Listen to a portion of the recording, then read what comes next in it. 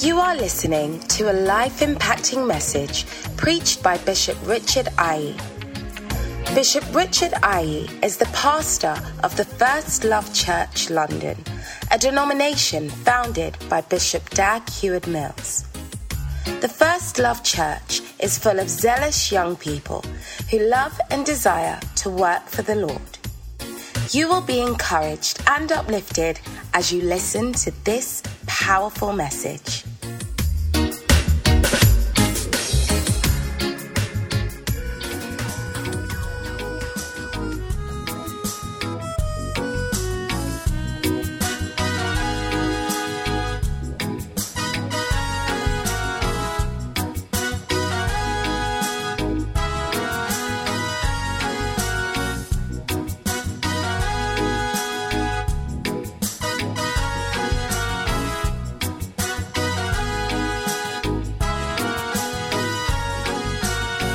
Honey,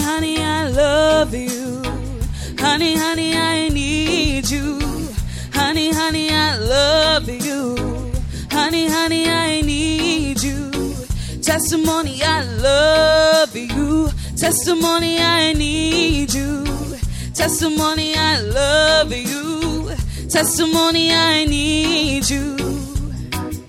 Oh, how I love thy law, oh Lord. It is my meditation all the day, Lord.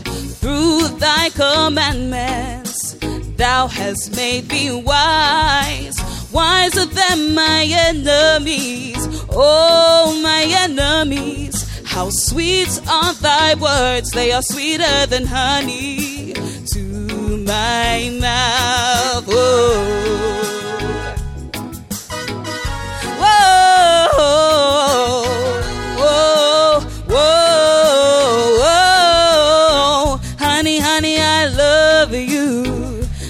Honey, I need you. Honey, I love you. Honey, I need you. Testimony, I love you. Testimony, I need you. Testimony, I love you. Testimony, I need you. I have more understanding than all my teachers.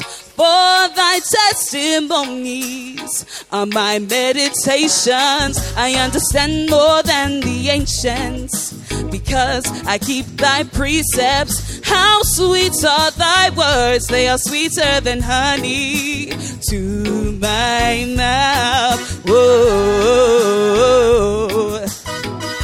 whoa, yeah, yeah.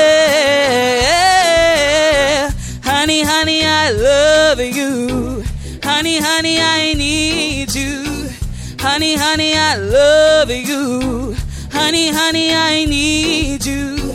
Testimony, I love you. Testimony, I need you. Testimony, I love you.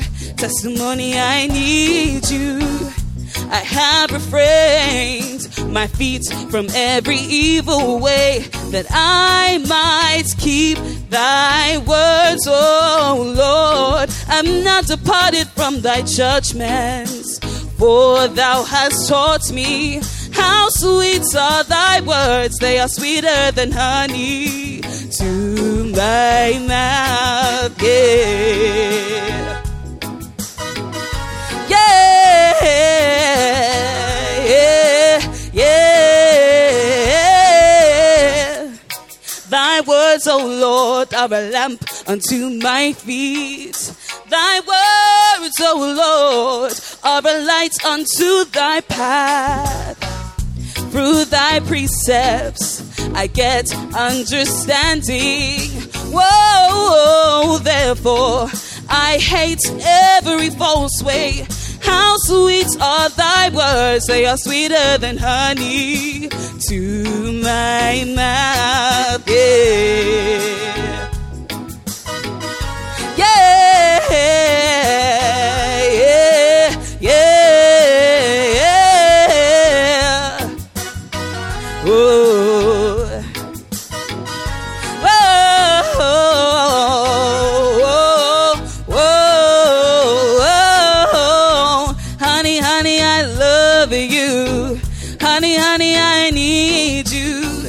Honey, honey, I love you.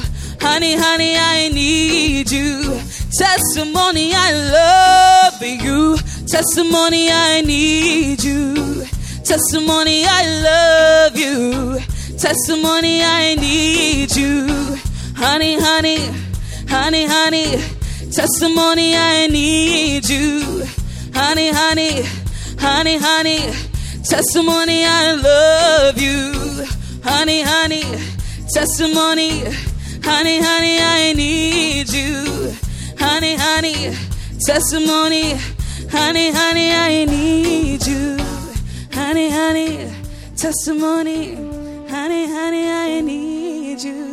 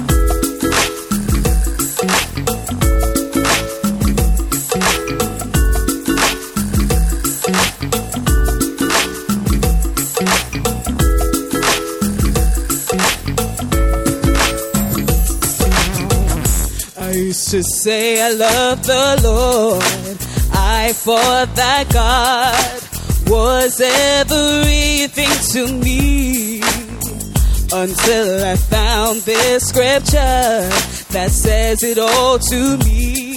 If you love the Lord, you'll keep His commandments. If you really love the Lord, yeah, you will do what He tells you. If you really love the Lord, you will marry Him, give yourself to Him. But that's not what I do. Oh no, I wanna change something now. Oh, He that hath my commandments, He that keeps my commandments, He is that loves me. Do you love the Lord? He that keeps my commandments, He is that loves me. Do you love the Lord? Do you really love the Lord? Do you give yourself to Him, to do His mysterious will? Do you trust Him for everything? Do you want to get to heaven? Find out the Bible is so true. Because the greatest commandment is to love the Lord your God. Yes, it is the greatest commandment. There's no greater good than to love the Lord. And you will find out that it is so true. More than anything else in the world.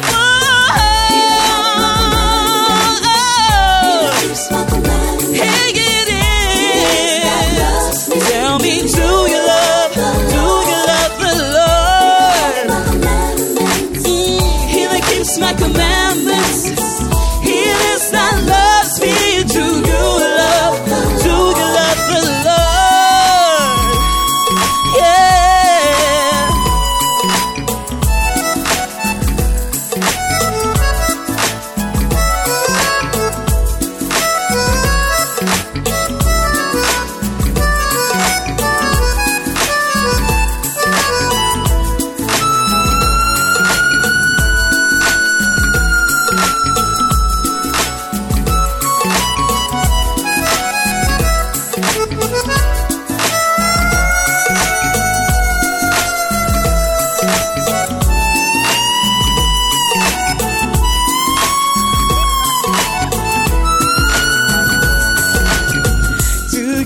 Remember what Jesus said to us. If a man love me, he will keep my words. And my Father will love him, and will come unto him, and make our abode with him. He that loveth me not, keepeth not my sayings. He that loveth me shall be loved of my Father. And I will love him, and will manifest myself, manifest myself to him.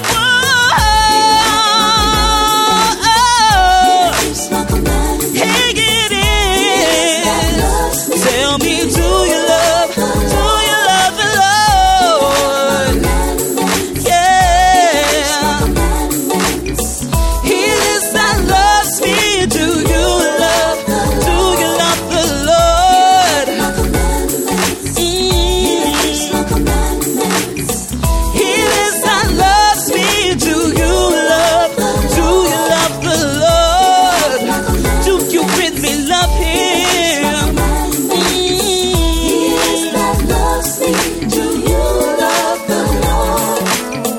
If you love the Lord, you will go where he tells you.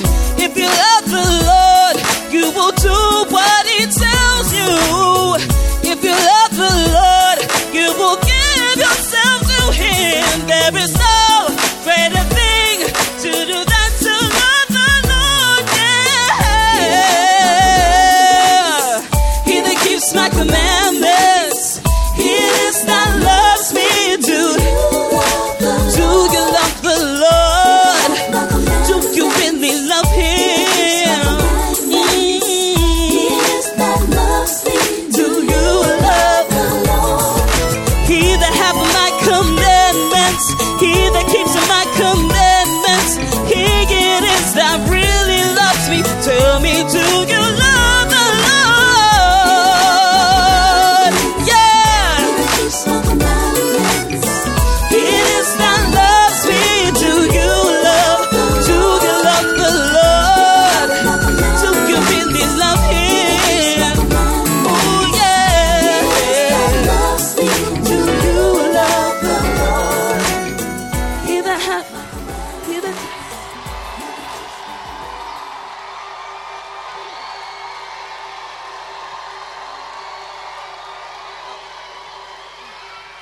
Please be seated.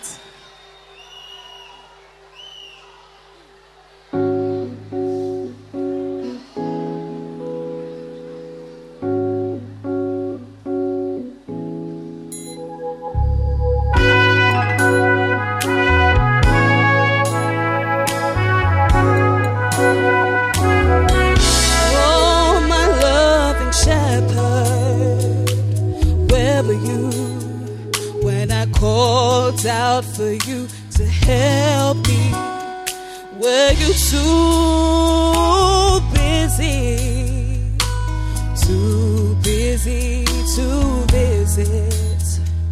How could you have forgotten about me when I had a problem oh so big?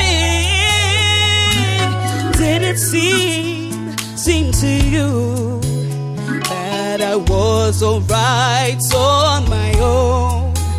You didn't come when I was falling, and when I really, really needed you, I was tempted beyond my strength. I had a burden I just couldn't bear. Don't condemn me for not coming to church last Sunday. Oh, but please understand that some of us need a helping hand. See, I knew what was right, but I didn't know how to do the right thing. That's when I hoped and I prayed that you would visit me. See, I needed to see you there, to hear your voice and have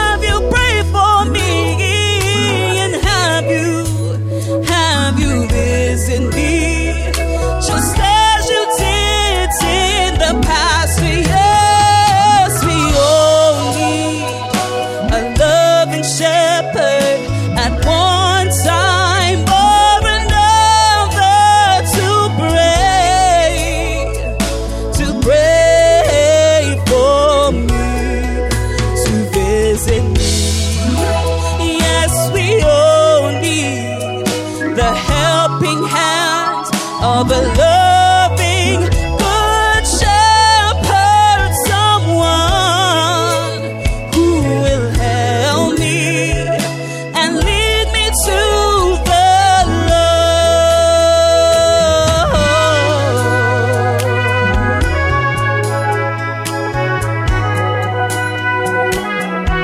Ooh, loving shepherd, tell me, where were you when I needed somebody to talk with about a fault of mine I have been carrying around for so long? See, I couldn't share it with just anybody, 'cause anybody, they would not understand me. And that's when I hoped and I prayed I'd have someone to talk with. See, I know that you love me, but sometimes you don't know what it's like. You don't know what I've been through and how hard it's been for me to come out of sin. But see, I knew when I hear you counseling and speaking the word of God to me, it's like Jesus healing me, and I feel so strong in the Lord. Yes, we all need a loving shepherd at one time or another, someone to pray for me, to visit me.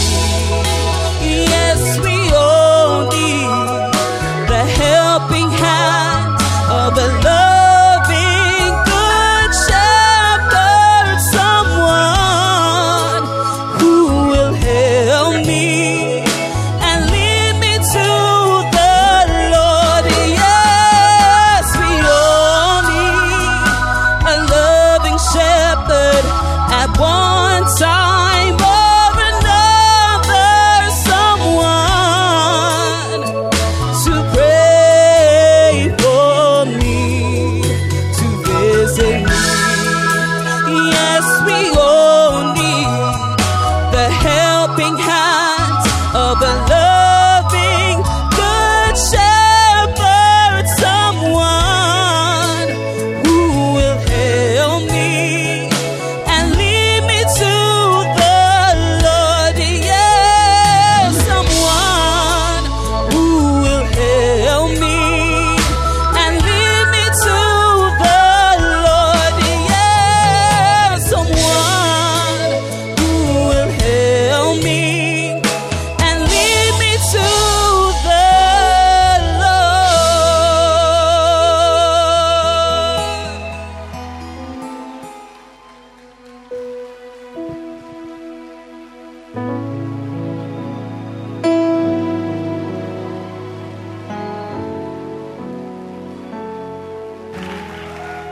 Thank you, Jesus. Thank you, Father. Father, we thank you. Thank you for your blessing, and we thank you for your help. Thank you for leading us by your precious Holy Spirit. Let your will be done amongst us once again. In Jesus' name, amen. God bless you. Please take your seat.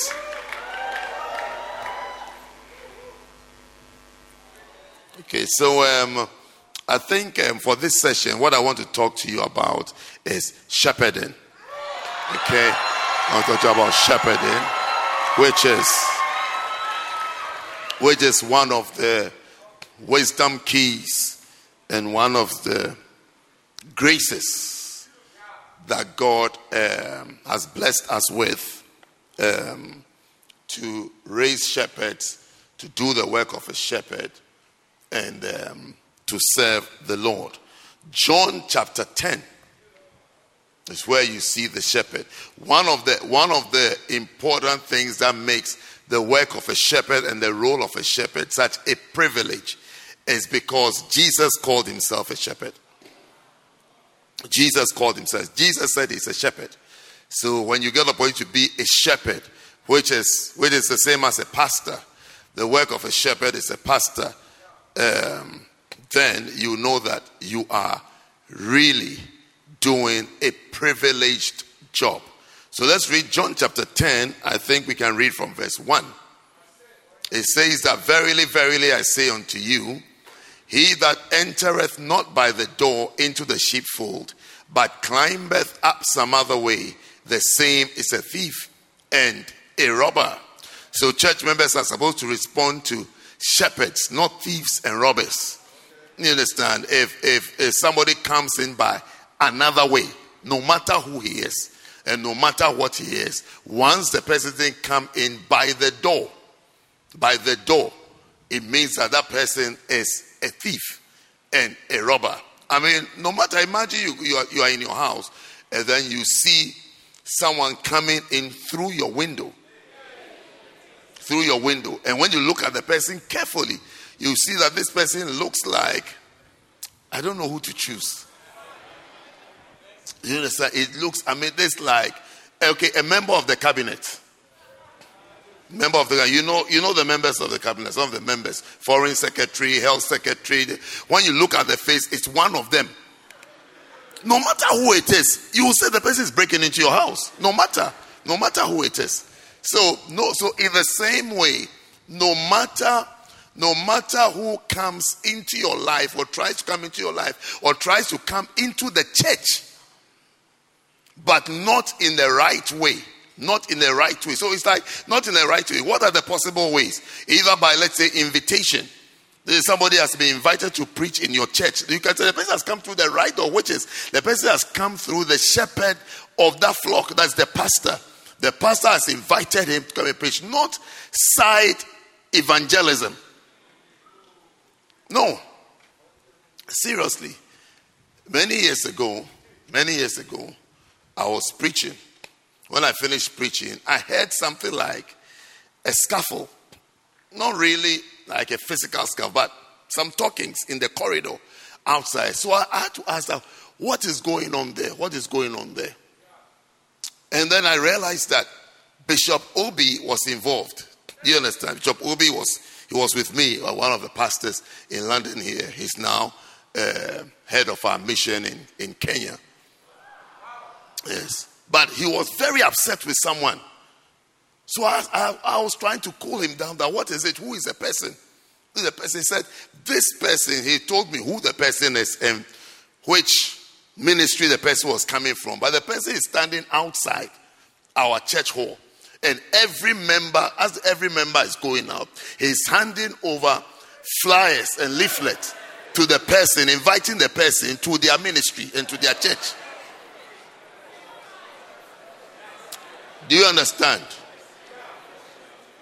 Because you see, sometimes when people see a church or you see the pastor, they feel, they feel the members are gullible. You can easily come and throw anything and say anything and then they'll be following. They don't think that you care or you even have a calling for the church and a care for the church that God has given you the grace and the privilege to look after. So they feel they can just walk in and just take anybody that they want to take out. So this gentleman, I always remember him. He was a short gentleman who had come, yes, I can tell you the full story, had come with his pastor to minister in the church a few weeks earlier. So afterwards, now instead of coming to ask permission, you remember the other day I was telling you that there are people when you invite them to your church, the next thing you see that they've taken the second row. People like second row members. Because second row members are usually juicy, carefully selected. When I say juicy, I don't mean physically. I mean they are people of substance. So second row, don't be worried about your weight, okay? That's not what I mean. Yes. Second row members is like, they are like, you can see they are like key important people in the church and in the service. They target people. So this person goes and comes back, and luckily Bishop Obi saw him and confronted him and took his leaflets away from him and drove him out. Jovial, because that's how you should. That's when you see a thief in your house, what do? Do you give him tea? Do you give him tea and crackers? Yes. You don't give a thief crackers and cheese and a cup of tea and say relax and enjoy and show him where all the other things are, so next time when he comes, he can come and collect the rest of the things. You drive him out. So here I'm reading the Bible, is saying that he that entereth not by the door into the sheepfold, into the church, into the midst of the people, but climbeth up some other way, that is, comes through a window or comes through the roof. You remember those guys who removed the roof and let the person in for Jesus to heal? They must be experienced guys. I don't want to guess what work they do. They must be very, very experienced guys to remove a roof and let a human being down there for the preacher to see him. That I want you to see him and heal him. They must be very, very experienced to have friends who can remove roofs. So robbers and thieves are not welcome in the church. And I'm showing you how you can see. I'm giving you these examples because sometimes you can see the person looks so familiar, so good. Sometimes it's even a guest preacher, somebody that you have seen before. You have seen before as your pastor's friend. You're a pastor's friend, and depending on where you come from, the culture, is somebody you even see as an uncle. It's like, oh, this is our uncle. This is pastor's brother. Pastor speaks so highly of him. Pastor speaks so well of him. Pastor seems to. I am telling you that no matter who the person is, access to the church must be given in the right way, not just in any way. Not just in any way, anyhow. Start creaming off people's church members. Creaming them off to go and add to your church and to build your church. You don't cream off people's members. It's a battle. It's a battle to have even one soul. It's a battle to have even one soul. It's a battle. And to have one faithful person. Yes. It's a battle. It's a battle. When I look to my right, all these guys that I see here are pastors' children. And then I'll remember their parents. And I'll say that before we've got here, their parents have married. Because I knew their parents when they didn't even have beloveds. Yes. Before they chose, they say, I'm marrying this one. Yes. Before, and now I'm even talking about marriage together, before even ministry, to even talk to them. One of them, I remember sitting with him in a small room. He told me he's never called. He's not called. He's not called. Today you should see him blowing air on people to fall. Giving people prophetic directions. When I see him, I say you.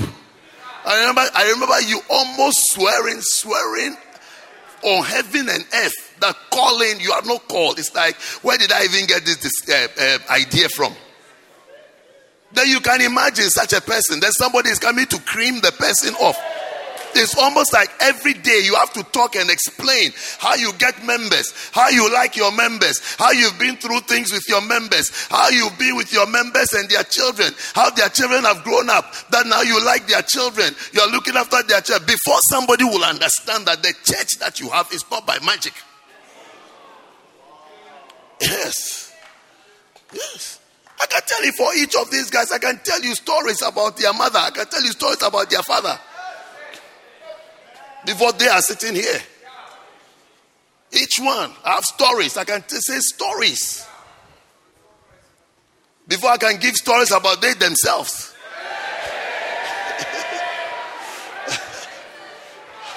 Yes. Who's the one hiding there? Another pastor's child, isn't it? Yes. Stories. Yes. And then somebody just climbs him through the window. coming to give you a leaflet. Or coming to give you ideas that when you come to my church and you play the keyboard, here, how much do they pay you? We will double it. 0 times double is 0. They are not paid. Anything you double is nothing. Yes. We don't pay instrumentalists here. We don't even have the energy to have a debate about it. We don't pay. If you will pay, God bless you. When I'm free, I can come and play for you, so you pay me. It's not a problem. I don't even know why it's going to be a debate. Should we pay instrumentalists in church or not? We don't pay. And I'm saying, you want to pay? Fantastic. I wish I'll get the chance to come and play for you so I can charge you. Yes. It's not, why should this even be a discussion? Have we finished understanding Ezekiel? And we're going to debate about payment of instrumentalists. When somebody is waiting on God to see the secrets of Ezekiel, you are holding a debate on should church instrumentalists be paid or not. No, pay them. I want a chance to come so that you can pay me, including VAT. Yes, including VAT. Yes. So be careful about the robbers and the thieves. Verse 2. Let's go quickly. But he that entereth in by the door, he is the shepherd of the sheep. Shepherd of the sheep. They come in through the door the right way. Shepherd of the sheep. So there must be shepherds, appointed shepherds, legitimate shepherds, approved shepherds, recognized shepherds in every ministry and in every church. That should be shepherds. These are approved shepherds. These are the people who care for the sheep. 3. To him the porter openeth, and the sheep hear his voice, and he calleth his own sheep by name, and leadeth them out. Beautiful. Verse 4. And when he putteth forth his own sheep, he goeth before them, and the sheep follow him, for they know his voice. The sheep follow him because they know the voice of the shepherd. So if you're going to be a good shepherd, which I'm sure we'll find a point and go through that as well. Will be a good shepherd. The sheep must know your voice. You cannot be an absentee shepherd and build a church, because the people will get to know the voice of the person who speaks to them, and who talks to them, and who counsels them. The person who counsels them, speaks to them, interacts with them, is the person that they will be comfortable with. They won't be comfortable with someone who just has a title but hasn't got the job.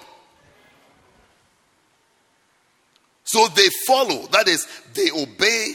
They follow instructions. They follow the leadings by the voice. By the voice. You lead the sheep, you lead the flock, you lead the church by the voice. The dominant voice they hear is the voice that they know that this is our shepherd. This is our shepherd. Okay, verse 5.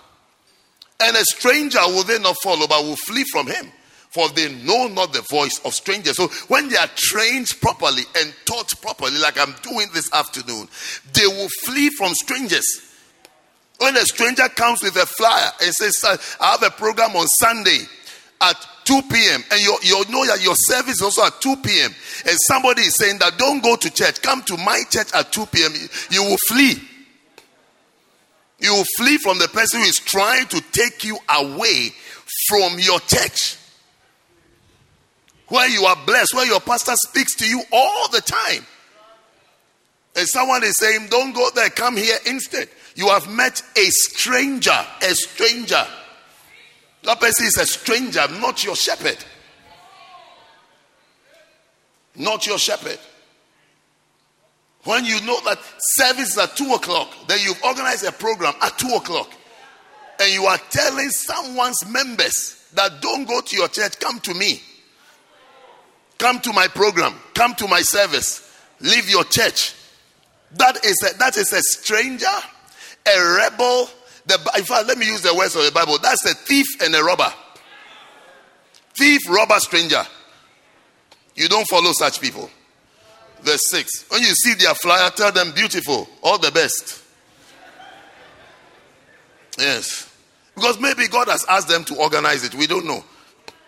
But God hasn't asked us as a church. In your church, God has not asked to organize that thing. So you should go and look for the people who will attend. Yes. So you just look at it and say, beautiful, all the best. All the best. Don't say God bless you, lest you bless the devil. Say all the best and keep quiet. This parable spake Jesus unto them, but they understood not what things they were which he spake unto them. Wow. Verse 7. Then Jesus said unto them again, verily, verily, I say unto you, I am the door of the sheep. Beautiful. 8. All that came before me are thieves and robbers, but the sheep did not hear them. Amazing. I am the door. By me, if any man enter in, he shall be saved, and shall go in and out and find pasture. Then verse 10. This one we all know, isn't it? It's a must-know scripture. The thief cometh not but for to steal, to kill, and to destroy. I am come that they might have life, and that they might have it more abundantly. Beautiful. I've heard many sermons, abundant life. Verse 11. I am the good shepherd. I am the good shepherd. Jesus said, I am the good shepherd. I am the good shepherd. The good shepherd giveth his life for the sheep. I am the good shepherd. Jesus calls himself a shepherd. A shepherd. So if you want, the more Christ-like you will be, the more you have the aim and the desire to become a shepherd. And the more you would also appoint shepherds in your church. Shepherds, pastors, other ministers in your church to help shepherd the people, to help shepherd them. The more shepherds you have, the more likely you are going to have a larger congregation. It's like a building. It's like a building. The bigger the building, the more support it will need. So depending on the style that they use, the more columns you see in the building, it means that that building is going further and wider. So the more pillars you have in your church, the more shepherds you have in your church, the more you have the potential for that church to grow and to expand. But come to your church and it's just you. Forever it's just you. How many people can you carry? How many people can you live? Forever it's just you. You and your wife. You and mommy. It's just you and mommy. It's just daddy and mommy. It's just papa and mommy. For a long time, it's papa and mommy. Papa and mommy. Nobody else is rising up. And you see, you know, everybody produces after their kind. Everybody produces after their kind. Give somebody a chance to work, to serve God, to bear fruits. And you will see that the kind that they attract, we can give you 70 years, you will not attract that kind. The only thing you will need to do is to give them a chance. That you too, pastor, be a shepherd. Take over this area of the church. Suddenly you will see growth, you will see expansion. And you will see different types of people in the service. So Jesus says that I am the good shepherd. So here, I'm going to start off with 3 goals of a shepherd. 3 goals. That is the aim. Number 1, every shepherd must desire to become a good shepherd. What is a good shepherd like? You're a good shepherd when your shepherding style is like that of Christ. When your style of shepherding is like that of Christ. And he says that the good shepherd giveth his life for the sheep. Giveth his life. Nobody says you should go to a cross and die. But give your life and yourself to the work of the ministry. Let it be your aim and your goal. That the only thing you will do and the only thing that you live for is working for the ministry. Give yourself and your life and your time and your energy for the work of the ministry. Yes. I was sharing with some brothers who were into some church planting work. And I was telling them that as part of their training, as part of our training meetings, I was telling them that one of the things you would need to know and understand if you're going to do church planting and church work is that you have to count the cost. You have to count the cost. And I told them the price of every church is a life. Yes, I told them I can't hide it from you. The price of every church is a life. Where you have not got someone to give his life and give himself wholly to it, there's no church. There's no church.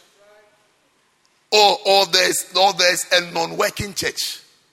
A church that is struggling to like a church. The church is like a skeleton type. Or there's nothing. Because someone has not given his life. The price of a church is a life. That's the price.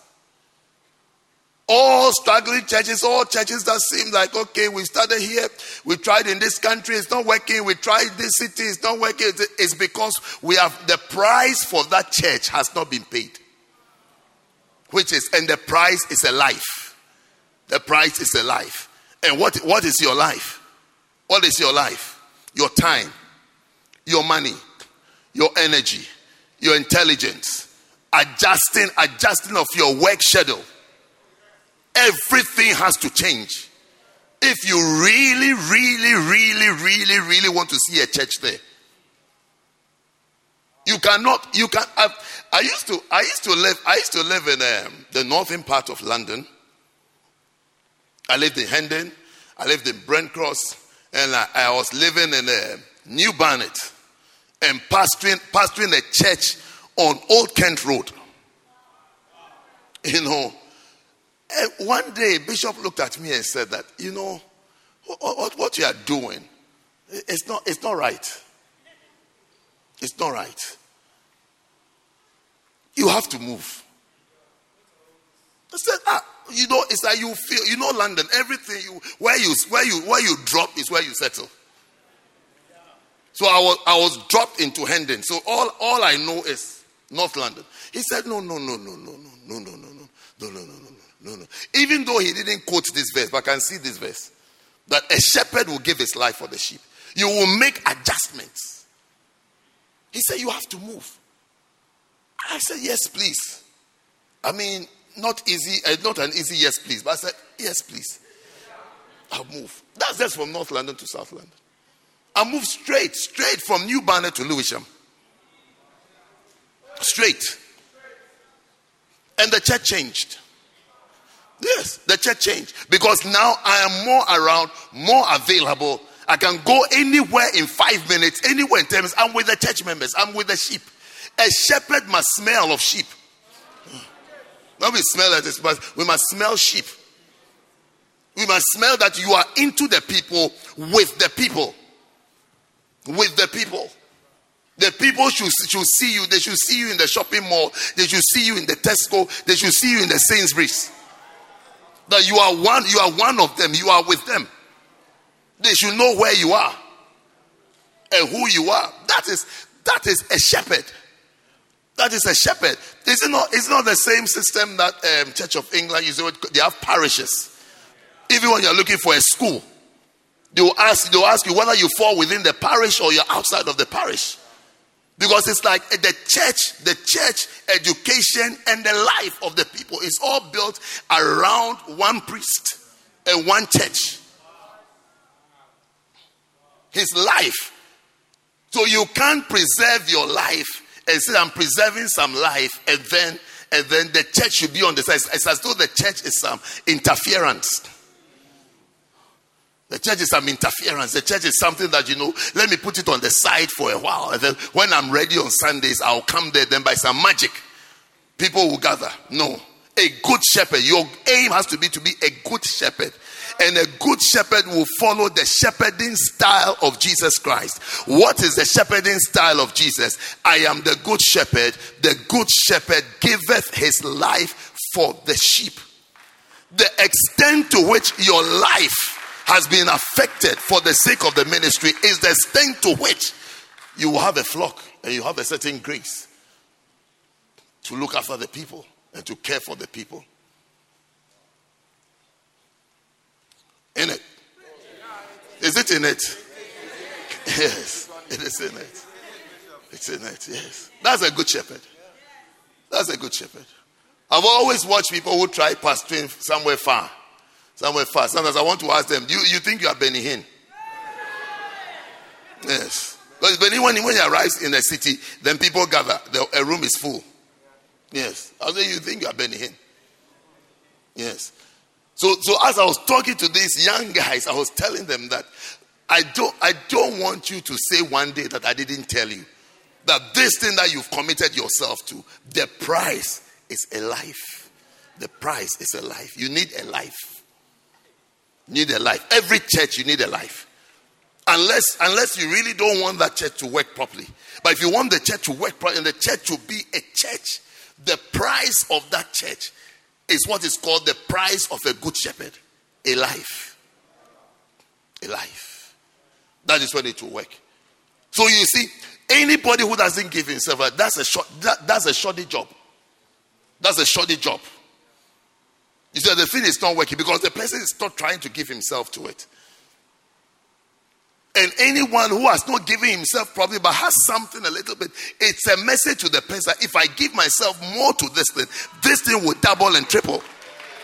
Yes. Instead of having 50 people and congratulating yourself, it means that you could have had 500. But you don't want to pay the real price.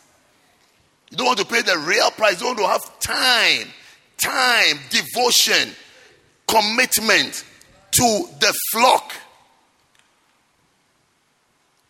The second sign of a good shepherd is that you're a good shepherd when your pastoring style is like Christ's and your fruits are the same as his.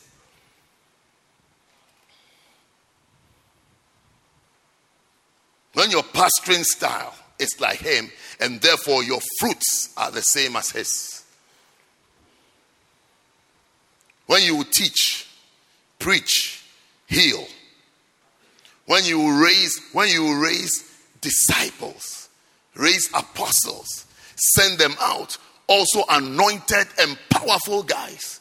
When you can send them out. That's Jesus' style. Did Jesus not raise pastors, disciples? Yes. Sometimes we raise different things. Yes, we are not into raising of shepherds. We're into raising of, different things.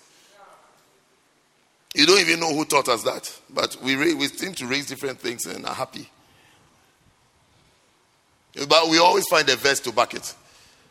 Yes. But the Jesus style is what I'm saying. The Jesus style. The Jesus style. The one that is saying that stop. Follow me. Stop. Follow me. What will we eat? Don't worry about what we'll eat. He will multiply the bread for us. I tell you. Yes. Stop this. Let's go. Stop that. Let's go. We have bills to pay. Go and catch a fish. I'll find the money in the mouth of the fish. We'll pay our bills. We'll pay our taxes. We'll pay everything. Yes. Don't worry at all. Your fruits will be the same as his. So this is the first aim and the first goal of a shepherd. To become a good shepherd. Number 2, I'm giving you 3 goals of a shepherd. Number 2 is that every shepherd must desire to become a great shepherd. A great shepherd. Hebrews chapter 13, verse 20.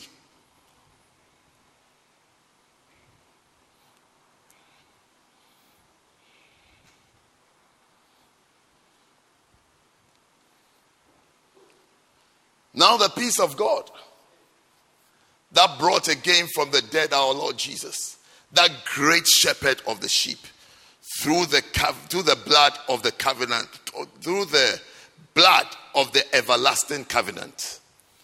The great shepherd. Another title that Jesus carried was the great shepherd. You want to be like Christ, you aim to be a great shepherd. What is a great shepherd? Number one, you are a great shepherd when you have gained much knowledge and skill as a shepherd. Yes. You become great in your sphere of life when you become a master of it. You see, pastoring, you must have skill. You must develop the skill of pastoring.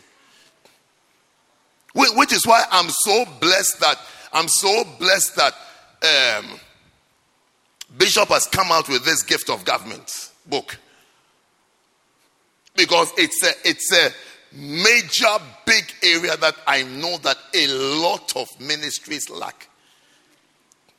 How do I know? Because I know. Yes.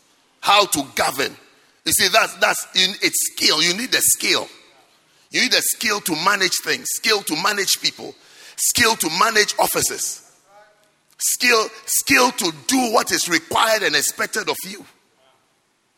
I mean, managing people, leading people, it's not an easy thing. This book I'm reading from, Art of Shepherding. I was reading this book once. I was flying from Frankfurt to Accra on Lufthansa. And seated next to me was this American guy. And we've been chatting.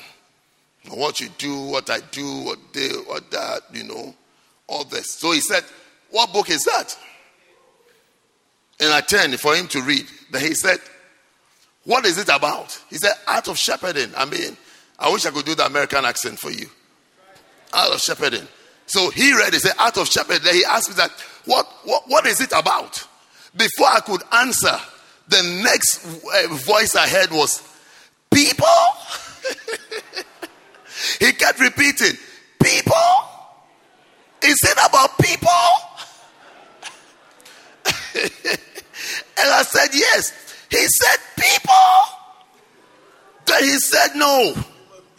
Give me any other job, not a job about people." And now he was almost shouting on the fly, "People!" He started giving me a good lecture on people, how people behave. I mean, he didn't know that there's a book we have already that people are forgetful, people are ungrateful, people are this. I mean, we have a book on it, but he has not read the book, but he gave me all the points. He gave me all the points and all the reasons why I should be a shepherd, even though he thought he was discouraging me. People! No. He said, no. He said, no. He said, no. You've chosen the wrong job. He said, you cannot manage people. You cannot lead people. People will not do this. People will not do that. People will not. I said, that's why it's a calling. That's why it's a calling. And that's why it's a skill that you have to learn. You have to learn how to lead people and how to manage people.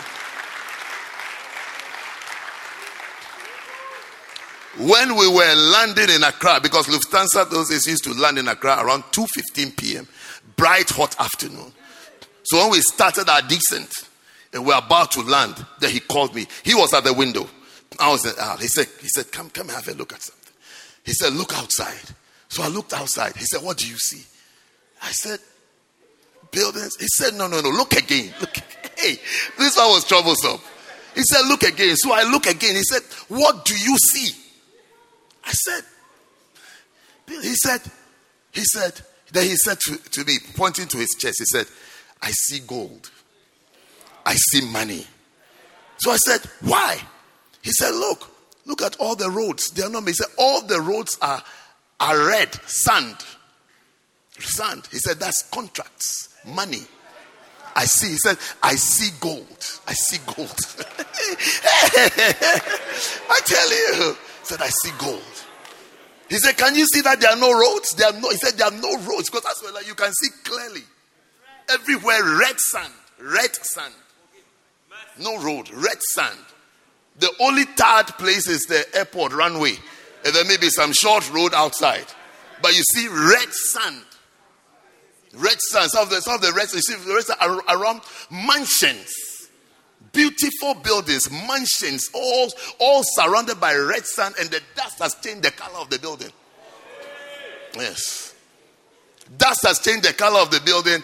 Armed robbers have taken the beauty of the architecture away because you have to put prison bars. Yes. Yes. And then because of armed robbers, you have to build high walls so you can't even see the building. High walls, you can't see the building. And then when you see the building, you see these prison bars in front of every beautiful house and mansion. Yes. Red sand. So now he started telling me that the job you have is not a good. This is what you should follow. Because he said gold. He said gold. He said you are Ghanaian. I said yes. He said, yes, this is gold. Money. Follow this one. Follow this one. Follow this one. Yes. Don't follow people. So don't follow people. But to be a great shepherd, you develop the skill of managing people. You will know that people are forgetful. You will know that people are ungrateful. You will know that people are stubborn. You know that people are disloyal. You know all these things, but you develop the skill to manage people. To manage with the skill. And part of the skill is teaching. Teaching. The pastor must teach. The pastor must train. The pastor must teach. You see, you lead people by teaching. You train people by teaching. You raise people up by teaching. I remember I was talking to a pastor once. And I was telling him some of this. I said that you have to train your people. You have to teach them this, teach them that, have this type of meeting. He looked at me quietly. Somewhere in Europe. He looked at me quietly. Then he said, you know what? It's easy for you to say what you are saying. So I said, oh, why? He said, because you have all the resources to teach all this. You have all the books. Me, I don't have anything. The only thing I have is my Sunday sermon. I don't have anything. As you are telling me, go and train the people here. Go and say, you have the resources. And I said, oh, it is true. God bless Bishop Dag. Yes. So I said to him, then I'll help you. I'll translate all the resources into your language so you use it. And he said, God bless me. He will like it. So I had to translate everything and take to his church. Everything. We went for one meeting, 200 Macarius. Everything was swallowed.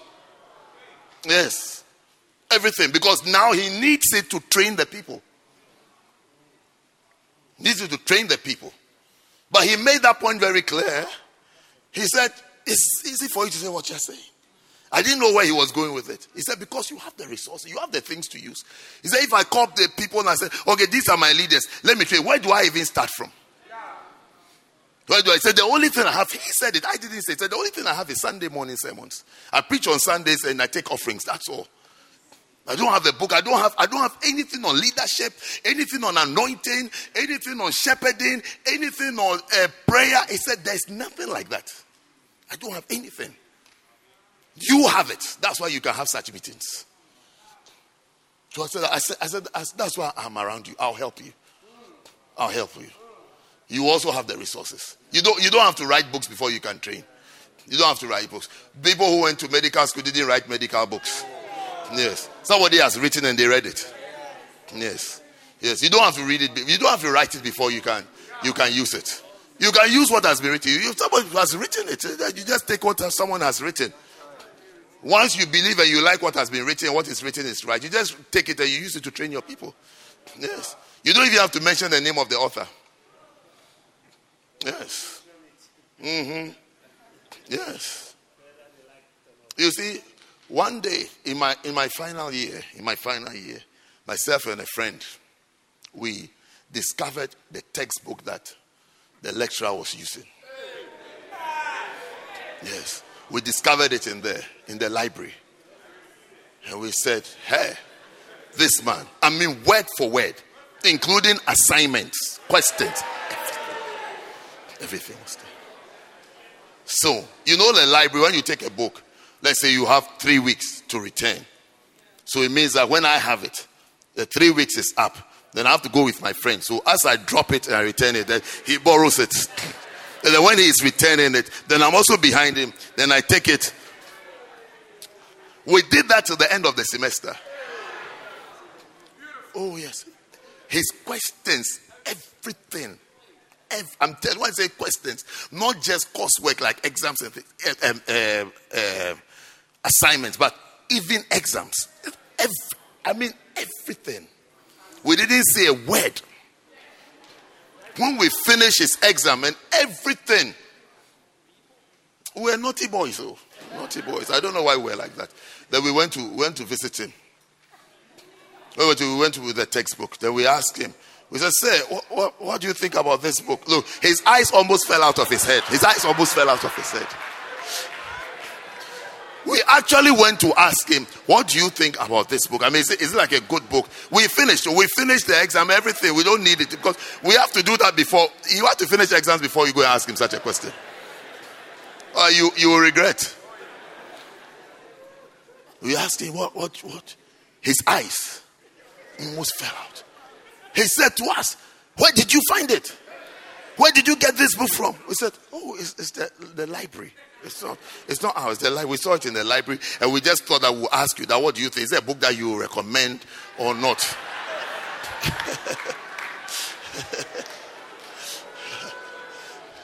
He changed the topic. He never answered that question. He changed the topic and started talking about something else. Yes, but I saw his eyes. That his eyes were coming out of the socket.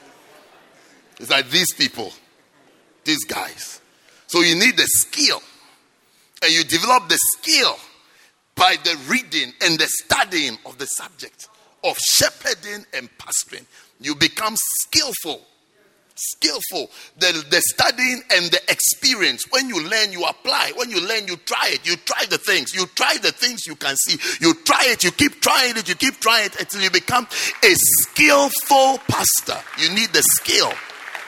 You need the skill. You need the experience. You need to be an experienced person. Yes. I don't think anyone here would want someone to have surgery on your heart. When the person says that, I'm a footballer. This is my first time that I'm coming to. Yes. Yes. Yes. But for every doctor, there's always the first day that he's come to do a real surgery. There's a first day. Imagine the doctor announces that today is my first day.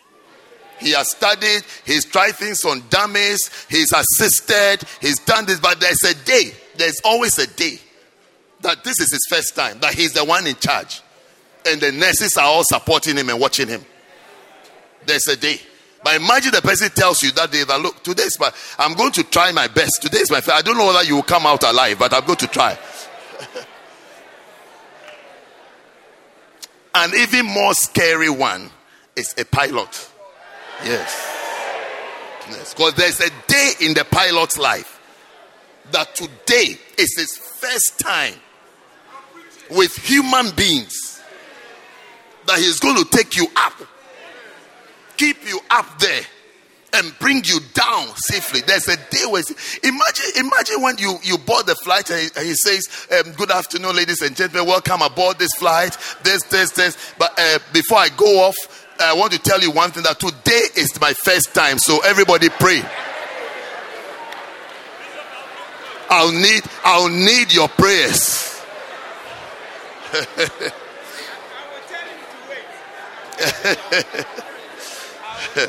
Everybody will say there's an emergency. Open the door.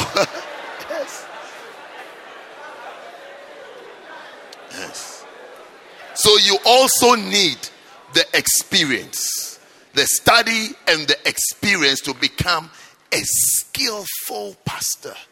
Not an absentee pastor, a skillful pastor. You can never supervise well unless you've done that job before. Yes. So that's why you see if you're a lazy shepherd, a lazy pastor, you don't do a job well. Because what the people are doing, you've never done it before. You've never done it before. Yes. What they are doing, you've never done it before. You don't even know what it's about. You've not officiated a wedding before. You've not officiated a funeral before. You've not visited somebody who is not well before. You've not counseled someone who is going through a divorce before. It's like so many different cases. You are dodging.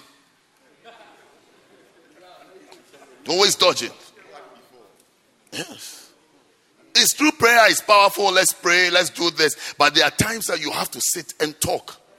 Yes. Because the person wants to talk. So let's talk now. Let's talk. And take them through and have verses. Have verses. Have verses.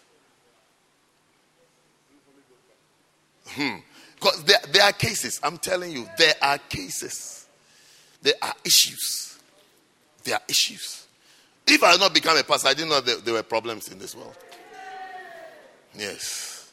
There are issues. Complex. Complex issues. That when you see it, you wish, your first wish is that you wish you've not heard about it. Yes. That's your actual wish. You wish you didn't know. Yes. You wish you didn't know. Sometimes when people are telling me this, I say to myself, I wish you are not telling me this. I wish you kept it to yourself. Yes. But you are the pastor, they have to tell you. They have to tell you so you can help them and solve it. But I tell you, there are cases I wish I didn't know about. I wish I was never told about it. Yes. That's the selfish, because when you don't know about it, you feel freer in life. Yes. Yes. The more issues you hear about, the more eyes you develop. As you're working out, you have about 70 eyes. Everything means something. It's like, hey, this thing, I say, what does it mean? What's going on here? What's going on here? What's happening? Who is this? This person, as you say, it's like this person that is talking plenty. You've seen a type before. You've seen somebody like that before. Yes. Yeah. But when you are not experienced and you are not skillful, you don't handle issues well.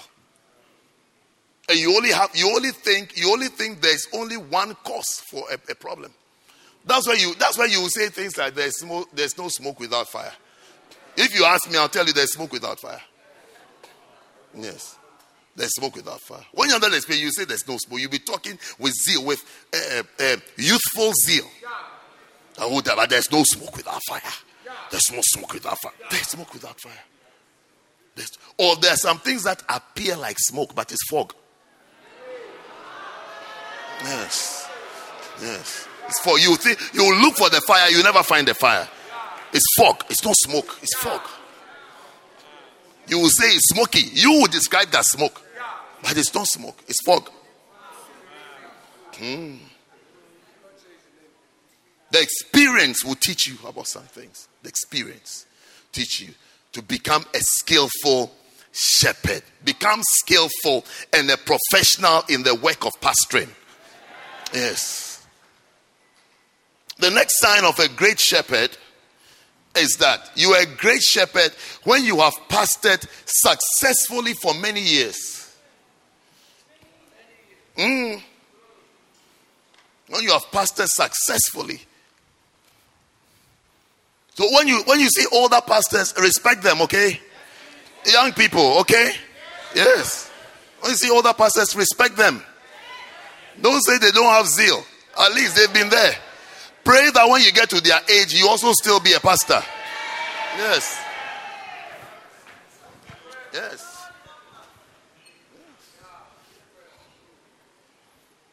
So when you've pastored successfully for many years, you become a great shepherd. You even see the advice you give.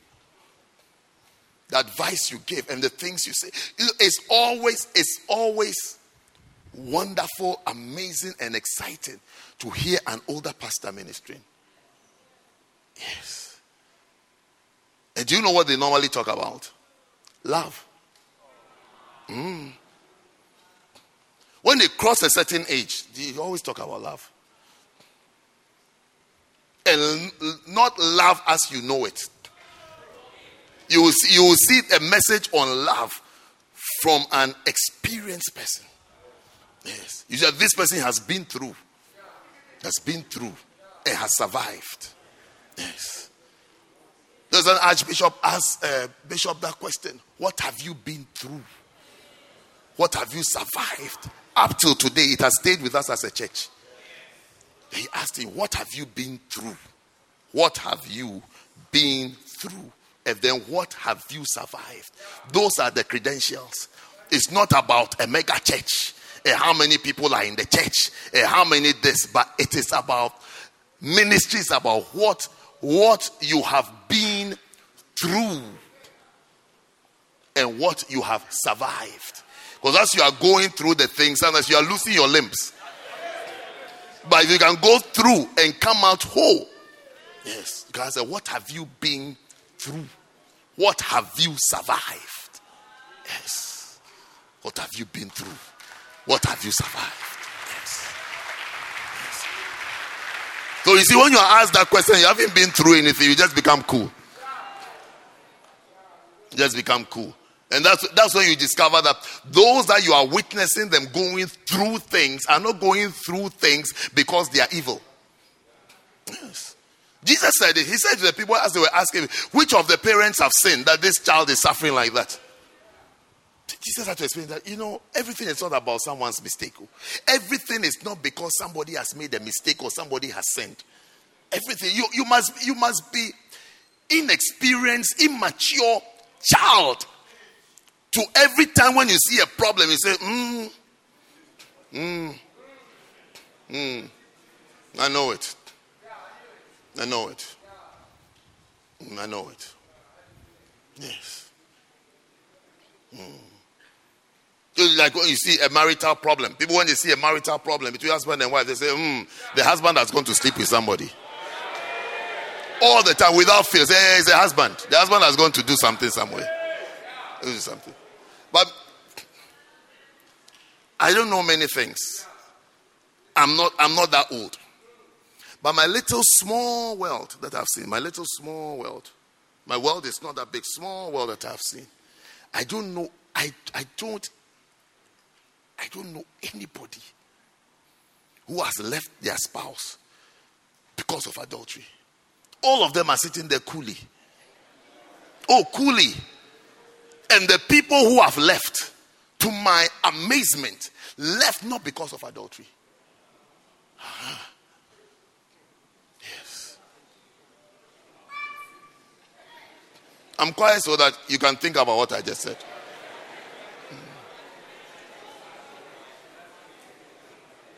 Adulterers and adulteresses. Oh. They are even wearing matching clothes. They sit there coolly. And then those who have fled up, I can't anymore. They have seen a greater evil. A greater evil. A greater evil, something deeper that can't even imagine. They are the ones. When you are not experienced, you say, and usually the man is to be blamed. It's a man, we know him. Because man, it's a man's thing. Yes. Relax. Yes. He's a man. The man has gone to do his thing. Yes.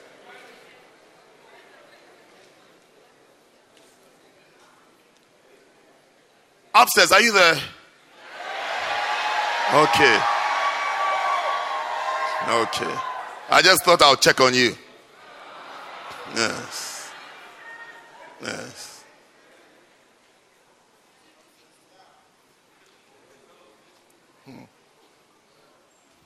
So when you've pastored successfully for many years, you become a great shepherd. And then the third goal and the third aim of a pastor or a shepherd is every shepherd must desire to become a chief shepherd. A chief shepherd. 1 Peter chapter 5 and verse 4.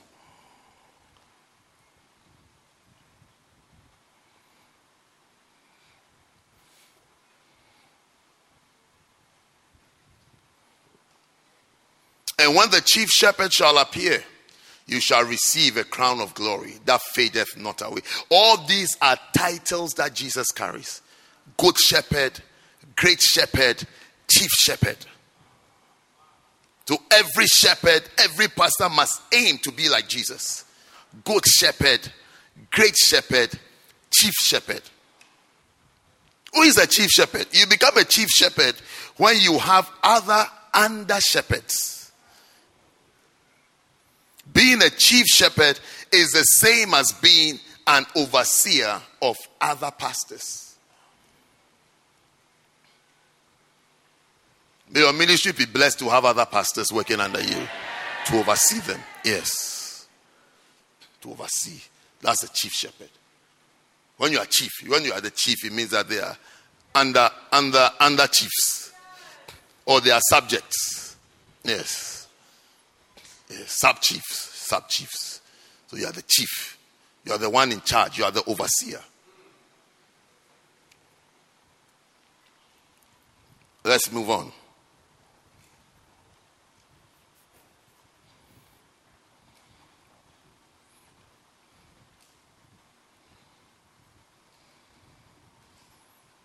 The next topic on shepherding that I want to talk about is shepherding assignments.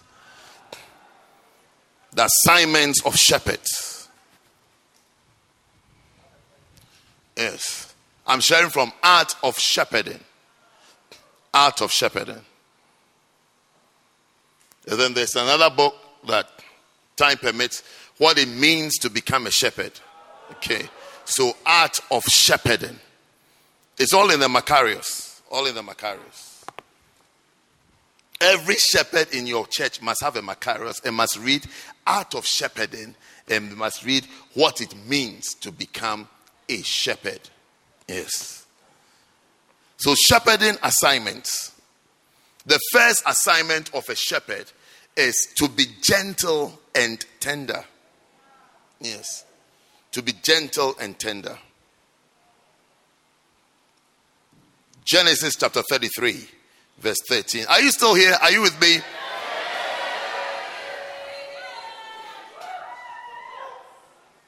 Today is quite cool on the stage. So you can see that I'm quite relaxed here. I'm not complaining. Yes, the stage is quite cool.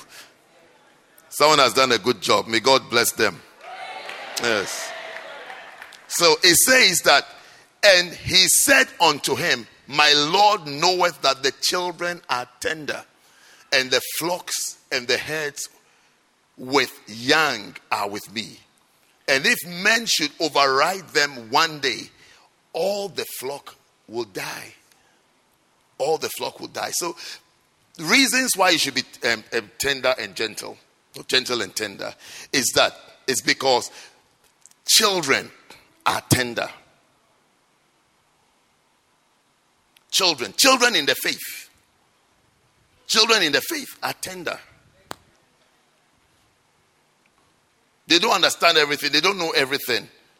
They are weaker. Yes. The next reason is because there are young ones among the flocks and the herds. They are young people. Young in the faith. And the next reason to be young, why you should be gentle and tender, is because your flocks will die if you overdrive them. Yes. If you overdrive them, they will die.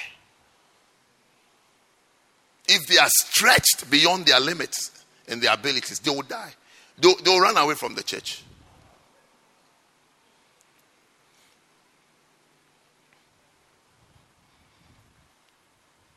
That's why church growth is a blessing. Because when the church grows, you are able to have the workers or the military, and then you will have the civilians. Yes. But when the church is not growing, that's where the temperature in the church is very high, because there's pressure for everybody to join the military. Yes. There's pressure. There's pressure. If you stretch people, they will die. So you have to be gentle and tender. The next reason To be gentle and tender, because the flocks must be led softly. Softly. Verse 14. Let my Lord, I pray thee, pass over before his servant, and I will lead on softly, according as the cattle that goeth before me, and the children are able to endure, until I come unto my Lord, unto Seir. Softly, it means that you go gently at the pace at which the cattle or the sheep or the people you are leading can go. Yes. It's not every day that you do things very wild. So that you go at the pace at which the people can go. Yes. It's not every day that you're going at 70 miles per hour when the sheep can go at 30 miles per hour. Then you are not leader. You will lose them. 70 miles, 30 miles. By the time you look back, they've all disappeared. Because the gap between you and them is too much. So you have to slow down. You have to come to their level. Jesus said, feed my sheep, not feed my giraffes. Feed the sheep. Feed the sheep. Feed the sheep, not feed giraffes. Yes. Yes. Anytime I read this passage, I remember an exam that I took in year 6. And the question was, a house is on fire, and the last person to leave the house was running at, let's say, 10 miles per hour. So, how fast was the fire?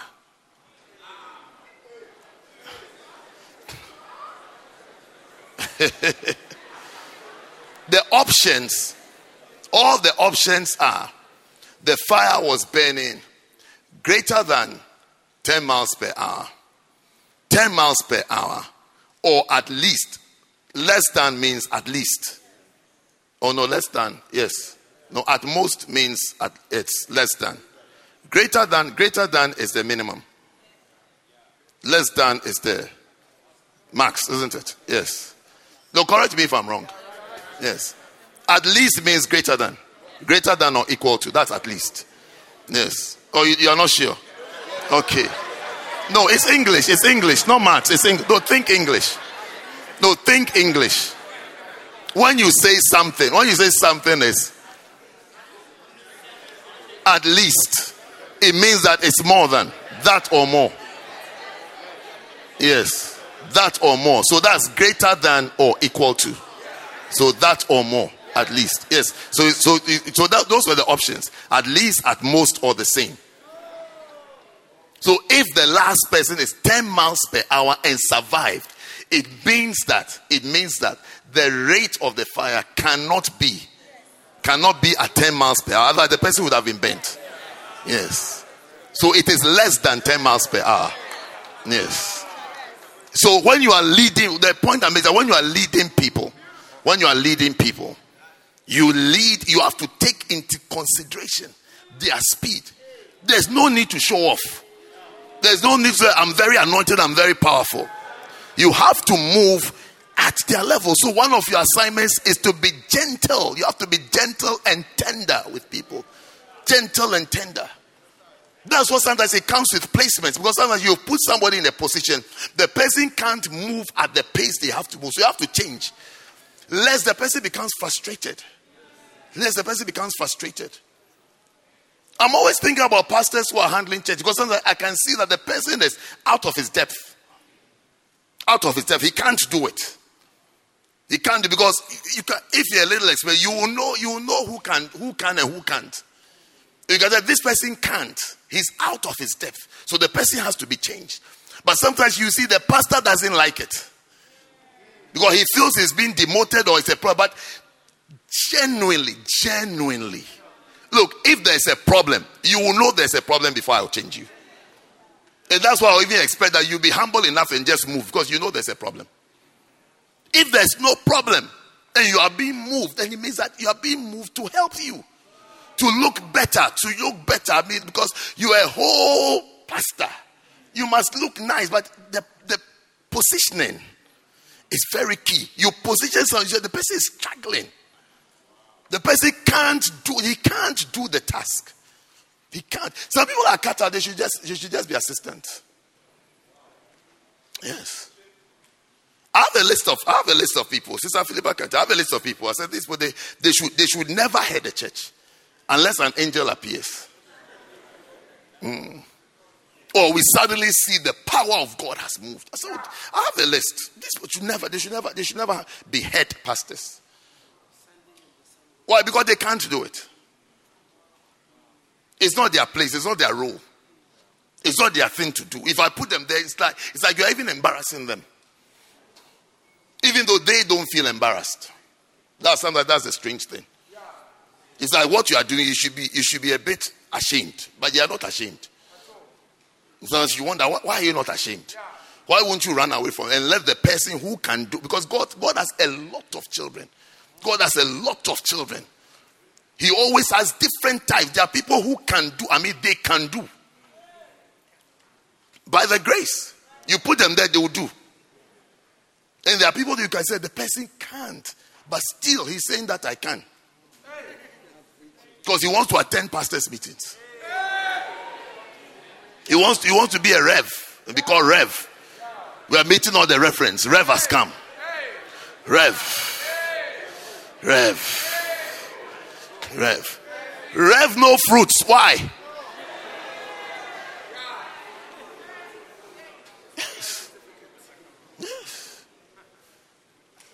Yes.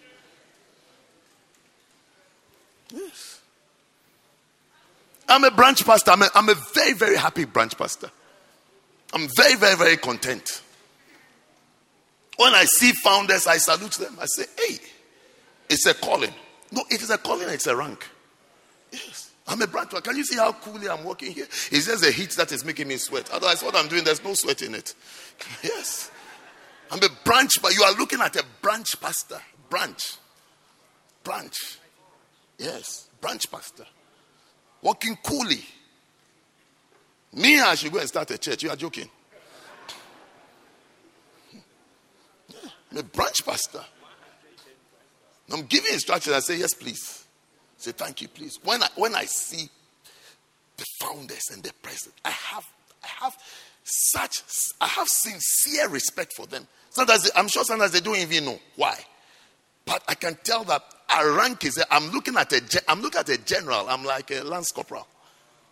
Yes. Because it's by ranking. It's an anointing. Yes, it's an anointing strategy. But people don't like it. I don't know why people don't like it. Everybody you want, Jesus has died for us. You say you want to go and die for yourself. Yes. Jesus has died for us. He has come to die for us at Calvary. And then you've organized a cross. You say you are going to die. You two are going to die. It's like by all means you must die. If Jesus can do it, you two, you can do it. Greater works, I beg you. This is all part of the works. Yes. So I hope we understand this as assignment. Gentle and tender. Gentle and tender. A shepherd it's your assignment to be gentle and tender with the people. Gentle and tender. It shows understanding. That you understand the people. Because people go through different things. If you are gentle and tender with them, you will understand their misbehavior. Yes. There are people that you would even think they are mental, but they are not mental. No. You can ask the consultants and the specialists. They will tell, no, this person is not mad. Don't break, because they know madness. They tell, no, this is not one of the mad people. The person has a problem. Yes, a problem. Yes. And sometimes unconfessed issues makes people act abnormally. Yes. Yeah. I'm not a doctor, but just my observation in life, I can see that sometimes there's something the person needs to talk about and get off their chest so they can be free. But they haven't said it. So the behavior is abnormal because when they see you, they feel you know. But you don't know.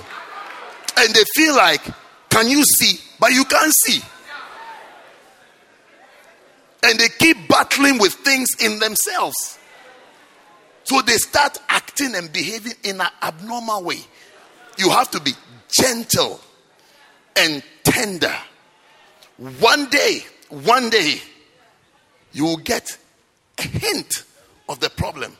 Then you say, this explains it. This explains this behavior. This explains it. This explains it. Gentle and tender. Gentle and tender with people. If you drive them away, you will lose them. You lose them. And if you are not careful, they'll even backslide. It's not as though they'll even go to another church. They might backslide. Wow. Are you enjoying shepherding? Okay. How many points do you have on gentle and tender? 4. The last one was softly, isn't it? Number 5 is shepherds must be gentle and tender because the flock can only be led as much as the children can endure. Yes. I will lead on softly according as the cattle that goeth before me, and the children be able to endure. So you see, it means that be sensitive to the weaker ones in the flock. Yes. And those who have a name to be strong but they are weak. How do you know that they have a name to be strong but they are weak? By their fruits. By their fruits. You said this one is not fruitful. So it means that you see, fruitlessness is evidence of a disease. Yes. Yes. Yes. That there's something is not working well. Something is not working well. The person is not well. Something is not working well. Barrenness has causes. Barrenness has causes. Diseases and sicknesses have causes. That goes when you see it, you know that it's either this or this or this or this. It could be one of many things. Yes.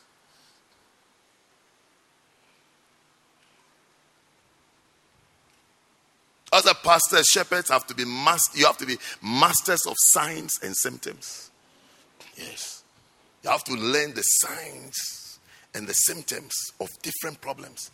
When you see it, never doubt it. You have to know this is it. This what you are looking at is what it is. It's this problem. Yeah. The next shepherding assignment. So the first one is to be gentle and tender. Mr. Shepherd, be gentle and tender. The next one is, the next shepherding assignment is to guide and to lead. To guide and lead. So you see that now it's almost sounding stronger. You have to guide and lead. You have to guide people and take them where you think they must get to, they must go to. So you guide the church in the direction the church has to go to.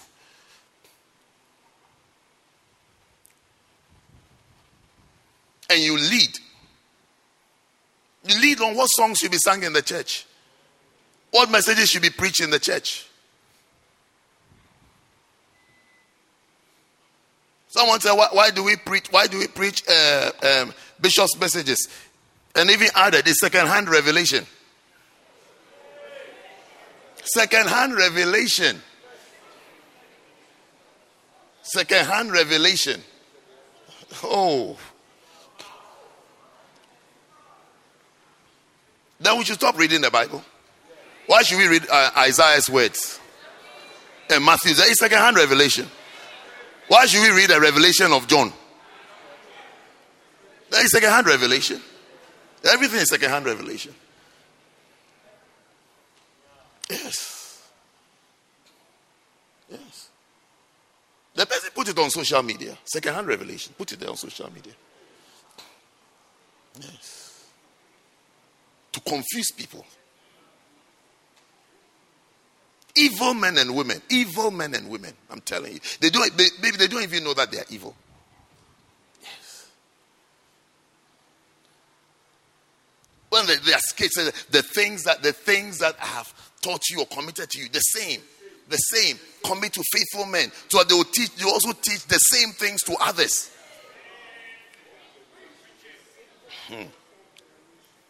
Yes. The things that you have heard from me. The same things. He says second-hand revelation. No problem. No problem. When I see your children, I'll tell your children, or I don't even have to say it. May somebody teach your children to disobey you, because if they do what mommy is saying, it's second-hand instruction. They should hear directly from God. When you have your children, may all your children one after the other disobey you. Yes. As you are teaching someone's children to disobey them.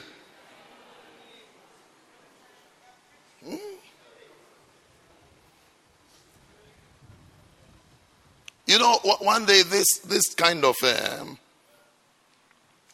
freelance people who pray for people's mothers. Yes. Went to the home of one of the members. That's why you see anytime we are praying to God, I say that buy one for your mother's pastor. The one that visits your mother and prays for your mother. Your mother doesn't attend the church, but he comes to the house to pray, and then he's giving rice and peanut soup after the prayers. So he said, when he came there, he met, our member was in the house. He said, like, which church do you go to? So I go to, so and so, which is our church. Then he said, I'll give that. This freelance, easygoing pastor says to this member, your church, it seems they tell you do this, don't do this. Don't listen to people. Don't listen to anything that any man will tell you. Don't listen to anything that any man will tell you. Only do what God says. So when this person tells me this thing, I said, oh, it's a very, very, very good advice. Very, very good advice that he's giving. Is he not a man? But don't do anything he's saying. Don't do anything he's saying. He said, because he's a man. I said, next time he comes to the house to anoint the house with water and oil, and he asks you that, what do you think about that? Tell him that the advice he gave is very good. That he should not listen to man, so you will not listen to him. I said, tell him. Yes. Tell him. Oh yes. The advice is a very good advice. Apply it on him first. If you have the Spirit of God, how do you go by confusing people's church members? Why would you do that? What spirit did you have? And you want members. You want members as you are spoiling someone's church. You want members. How do you make yourself better than somebody? That this one is a bad pastor, you are a good pastor. So they should leave here and come to you. On what basis? On what basis? Is it the rice and soup that his mother has been giving you that has gone into your head? And the chicken?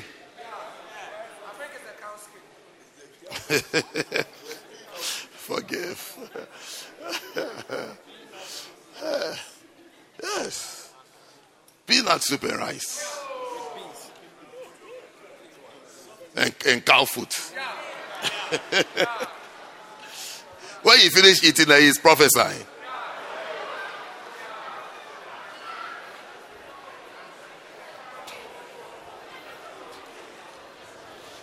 Guide.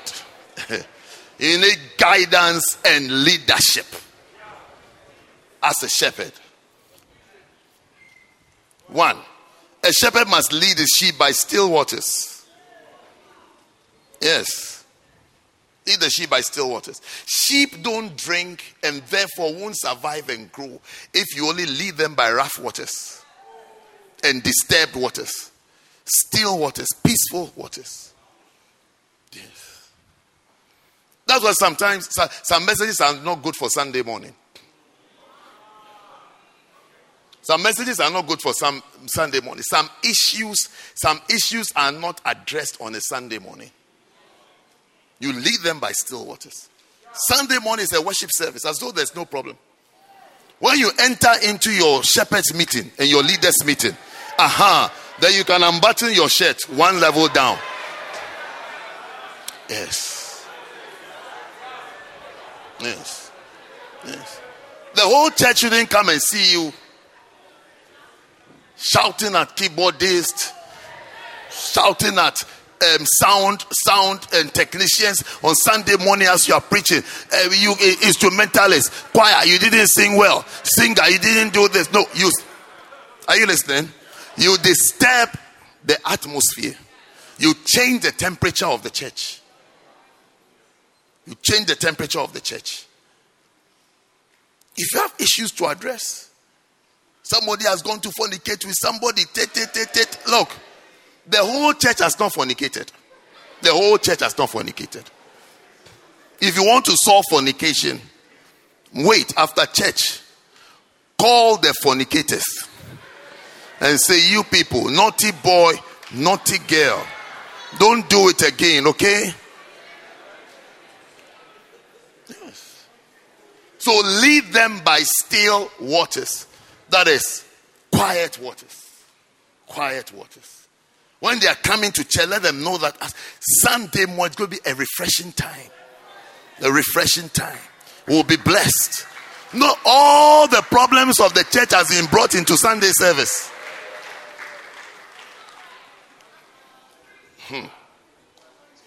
Number 2, a shepherd must lead his sheep to green pastures. Are you showing us our verse in Psalm 23? To green pastures. Where there is food. Where there is food. Yes. Where there is food, where there is comfort. Where there's opportunity to relax and to flourish and to do well. Green pastures, the food. The message of the pastor has to be rich. Rich. I think this book will teach you how to feed the flock. Yes, how to feed. I think this book will talk to you about feeding. Is it this book? Will it talk to you? Yes, it will talk to you about feeding. Yes. Feeding. Try not to serve fast food. Yes. And when you are giving the food or preparing the food, have the flock on your mind. Feed my sheep, feed my sheep, feed my sheep, feed my sheep. Food, that is why you see, there's nothing that compares to homemade food. Pray that your wife will cook all the time. Pray. I mean, if she can't cook, that's your portion though. But I'm just saying that because Deliveroo will help you. But I'm saying that pray that you have a wife who can cook. And then not just can cook, but actually cooks. Because there's people who can cook, but they don't cook. Relax. Don't use me to solve your problems, okay? I'm preaching. Yes. I feel somebody wants to use me to solve the problem in his house. Yes. Okay, sit down so I can preach. Sit.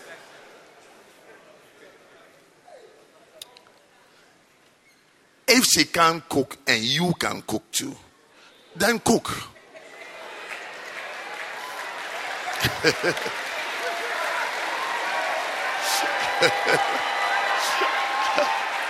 Yes. How many lives do you have? It's one life. How long can you fast for and starve for and be angry over food that is not nice? How long? Cook the way you want it.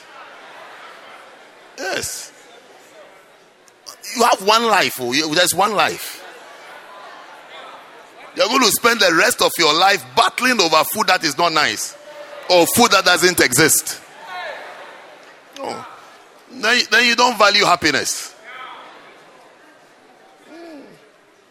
So anyway, I'm saying that. Green pastures. Okay, green pastures. Those of you who are using me to solve your problems. All I'm saying is that the pastor must prepare with the congregation on his mind.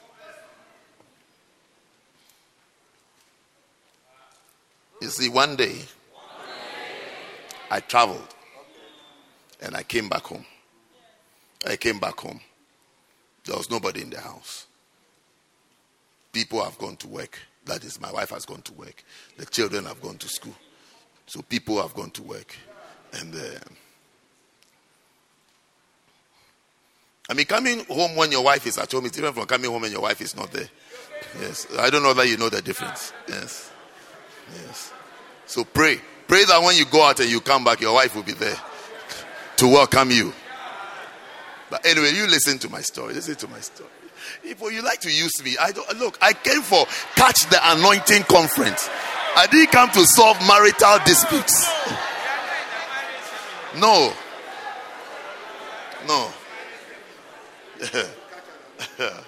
So when I came back, there was nobody there. Then I saw this food on the cooker. It felt warm and fresh. So I did everything I had to do. And I sat down. And I served myself the first portion. And I ate the food. And I said, this food is nice. So I went for seconds. And I finished eating the seconds. And I said, this food is very nice. So I said, I can do a third. So I did a third round. By this time, I'm not listening to my stomach whether it's full or not. I'm just listening to my tongue that the food is nice.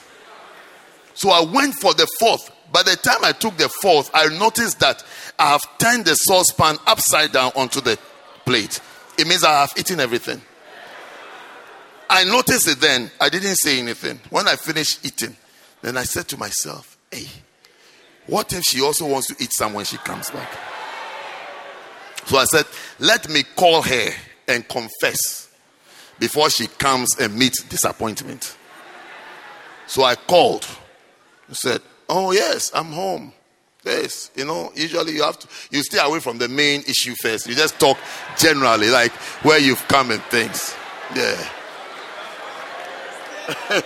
That's wisdom. Yes. Bishop Achiwu said that's wisdom. So I maneuvered through wisdom. I said, yeah, so talk about, wherever you've been, the flight, how the flight was smooth. You landed, you've come home. Yes, you've had your shower. Yes, you've washed your hands. Yes, you've sat down to eat. You've done tick all the boxes. And I said, but the food. He said, yeah, what about the food? I said, it is finished. It is finished. And I could tell, even though I couldn't see her face, I could tell that she's wondering that, why am I saying it is finished? So I had to clarify. I said, I've eaten all. It was, then I had to add that it was very, very nice. So I've eaten all. Then listen to what she said. Listen. Are you listening? She said to me that I cooked it with you on my mind. Yes. Yes. Yes. Yes. Yes. Yes. It's a woman's thing. It's a woman's thing. Yes. Yes. It's a woman's thing. Yes. I cooked it with you on my mind. So even though for me it's a confession, to her she's achieved her aim. Yes. Yeah. I was not thinking about myself. I was not thinking about the children. I was not thinking about anybody. I cooked it with you on my mind. Yes. Next time you are preparing a sermon, prepare a sermon with the congregation on your mind. Yes. Yes. Yes. They'll soak in that sermon. They'll soak it in. Yes. They'll soak in that sermon. Yes. Yes. Yes. So you see, that's the point I was coming to, and I said you must enjoy when there's food in your house, because restaurant food, if you have good food at home, restaurant food never matches from food at home. Yes. Because it's cooked with customers. Customers. Yes. The masses. A formula that suits everybody. Yes. But when it's you, tailor-made dishes for you, just as you like it. The amount of salt is for you. Yes. The pepper is for you. Everything is measured to suit your taste. Yes. The spices, everything is for you. Prepare your sermons with your congregation on your mind. Yes. Prepare your sermons. Think about them. Think about the individuals. Think about the people. Think about them. Think, oh, there's this person in this congregation. There's this person in the service. There's this person at this. Well, this is this. So that everybody lives blessed. Yes. Yes. Yes. Green pastures. Take them to green pastures. Where the pasture is green. The food in the church has to be green. It has to be fresh. It has to be fresh. It has to be real. It's something that when they eat, they must grow. That's why I'll ask, where are the pastors? Because the people are not growing. Because the Bible says when you ought to be teachers, you still have this. So it means that it's expected that the sheep become teachers, teacher sheep. They should become shepherds. If they are being fed well and being fed properly, they must grow. Yes. Unless they are eating brown pastures. Brown and dead pastures. Salad that has lost its life. The leaves have gone flat. So green pastures, you lead them to green pastures. The next place you lead them to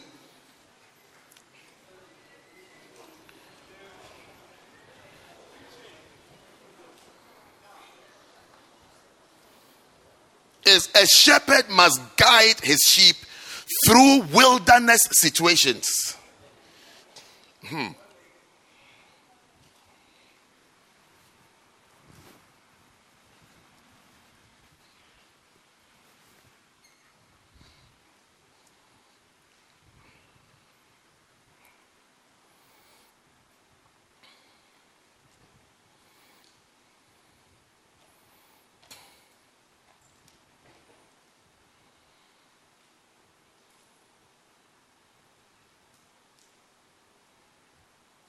Psalm 78 verse 52. But made his own people to go forth like sheep, and guided them in the wilderness like a flock. And he led them on safely, so that they feared not. But the sea overwhelmed their enemies, and he brought them to the border of his sanctuary, even to this mountain, which his right hand had purchased. He guided them through wilderness situations. Wilderness, I think, usually typifies difficult times and difficult seasons. Yes. When what you expected is not what you are getting. When it's not yet time for harvest. When there isn't anything to write home about. But you have to be able to guide people through wilderness, difficult situations. You know, if ever you are transferred, that is, if like you're in a church that transfers pastors, you transfer to take over a church, then maybe the church is in some type of crisis or difficulty, and you are able to steer the ship to safety and stabilize it. It means you have the grace to accomplish the shepherding assignment. Yes, if you're able to stabilize it, you don't lose the people. That there's a problem, there's an issue, there's this, you don't lose the people. The people are there and the people are stable and are happy. Because you'll be able to steer them through rough waters into calm waters. And things are floating and things are working well. That's the sign of a good shepherd and a good pastor. The one that enters into a place and divides the sheep and divides the flock and takes sides. Are you there? So when you can guide the flock through wilderness situations, wilderness, dry times, dry seasons, difficult seasons, nothing is happening, no progress, no change, nothing is there. It's like we are all just there. We don't know what will happen next. You can guide them through such seasons and such times. You are fulfilling your assignment of guiding and leading through wilderness. So don't run away, Mr. Shepherd. Don't run away when difficult times come. Why are you running? Yes. Don't run away. Don't disappear. Don't abandon ship. Because there's some sort of crisis or some type of difficulty.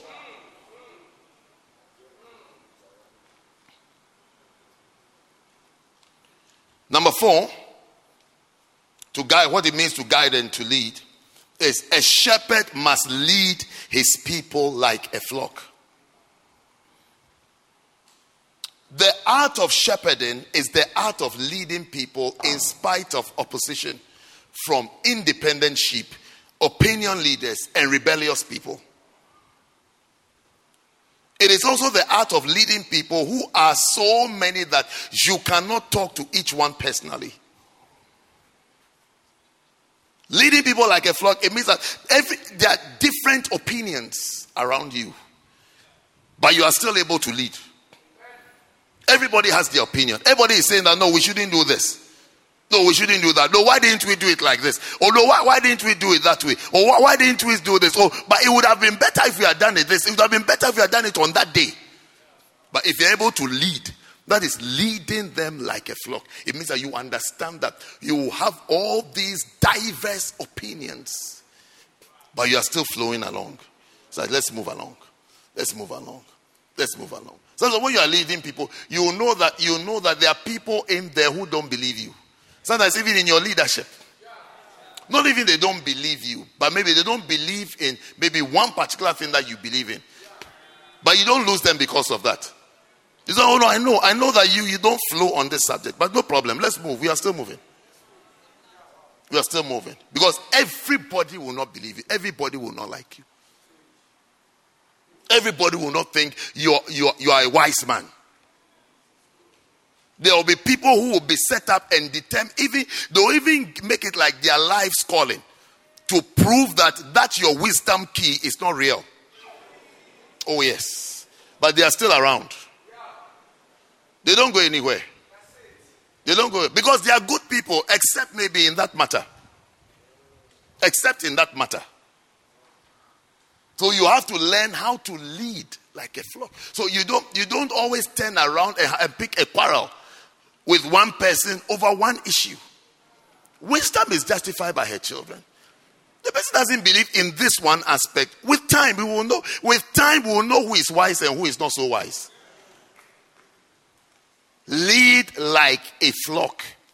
Like a flock means different types of people with different opinions. Diverse opinions. But you are leading them. Or you are leading them. Everybody will not vote for you. In your church, if you try and stand for voting, everybody will not vote. You'll be surprised that even if there are 12 people, you may get 11 votes. That means that one person didn't vote for you. Everybody will not vote for you. That's why yesterday I was saying leadership of a child. Leadership of a child is when you are presumptuous. When you think that everybody thinks you're a man of God. Everybody thinks that there must be celebrations and there must be honor. We must honor you. Look, there are people who they don't think anything about you. Yes.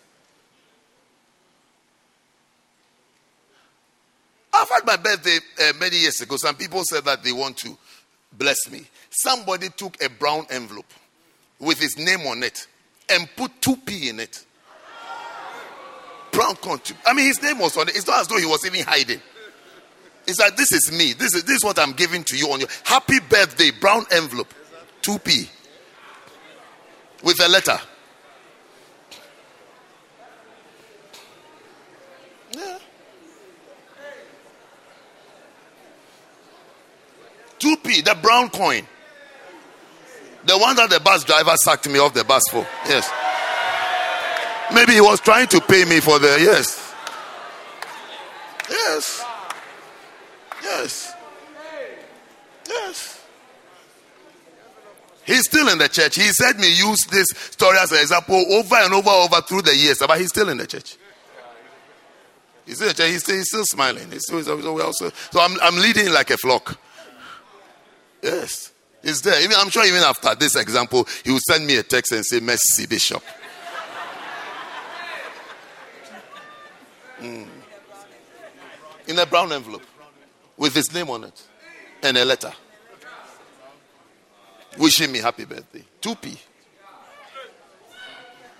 Able-bodied man with a job. I mean, you don't have to if you didn't want to. Yes. Yes. Yes. I'm sure you will send me a text by this evening. If he does tomorrow, I'll come and tell you. Yes. Yes. He said it. He said it. When I say that, he will come and say, "Hey, Bishop." Yes. Initially, I even thought that he didn't know it was him. I don't know why I thought he didn't know it was him, because he wrote a letter.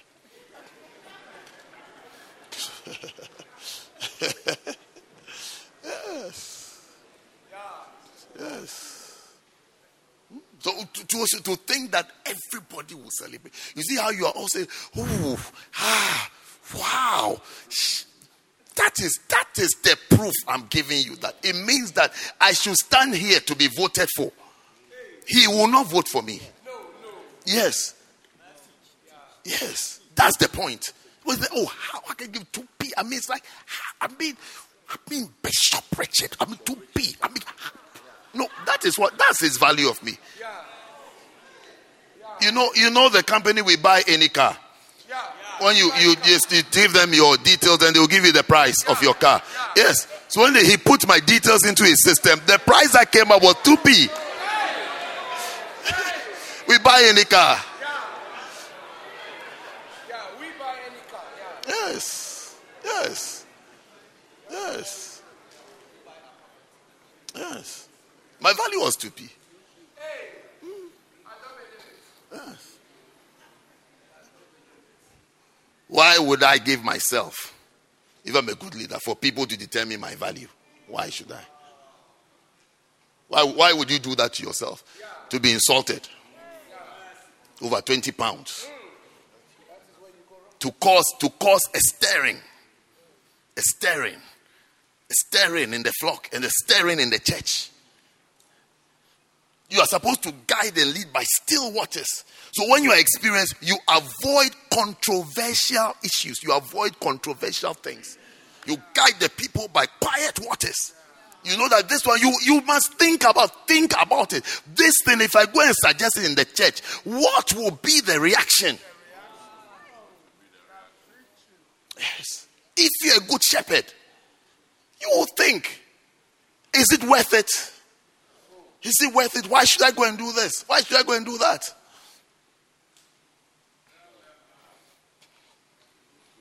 Yes. You see, at church, anything we do, you see amongst ourselves, you see, we're asking ourselves, what do you think? What do you think? What do you think? What do you think? Prophet will always ask us. Prophet. prophet, with all his experience and all the things, he will always ask us, what do you think about this? Yes. Including this afternoon. As soon as I went down there, I got a call. What do you think about this? There's this and this. And what do you think? He wants my opinion. Who am I even for my opinion to even be given? Yes. But he's always as it comes so naturally. So naturally. What do you think? This afternoon I've been asked, what do you think? Yes, what do you think about this? Yes. You don't ask anybody. You don't have a friend to ask. You don't have anybody to ask anything about what they think. You don't discuss anything. Hence the confusion. If you had friends or you even had a father that you have regard for and respect for, you even ask him. I was there, one of my pastors sent me a message. This pastor says to me that this year I'm turning 60. I'm thinking of having a celebration and a party. What do you think? Enough regard for it. It's like my opinion about having a 60th birthday ceremony. What do you think? And I gave my answer. Somebody doesn't care. Whether it's out of stubbornness, independence, know-it-all, or whether you not even care that, I just feel like this. What do you think? So I can tell you from my small brain, my peanut brain. I can tell you that, oh no, it's not, this is not good. Do it like this or do it like that. From that peanut brain that you have no regard for, but has been able to do something. But you see, people, they don't consult, they have no friends, they have nobody they relate with. It's an independent spirit. Disturbing the waters, always stirring up waters. Why should the waters around you be stirred up? Yes. Anyway, let's move on. Guide and lead. We are guiding and leading. Are we guiding and leading? Guiding and leading. Good guidance. Good leadership. Good guidance. Good leadership. Yes. What was your last point? People like a flock. The diverse opinions. When you're not experienced, you don't lead people like a flock. You lead people like individuals. You think everybody thinks like you. Or you think everybody would think like that's your main person who only showers you with praises. Because you like praises and you swallow praises. And you believe everything that somebody tells you. You believe and you swallow everything. And you assume that is how everybody thinks. Everybody doesn't think so. Everybody doesn't think so.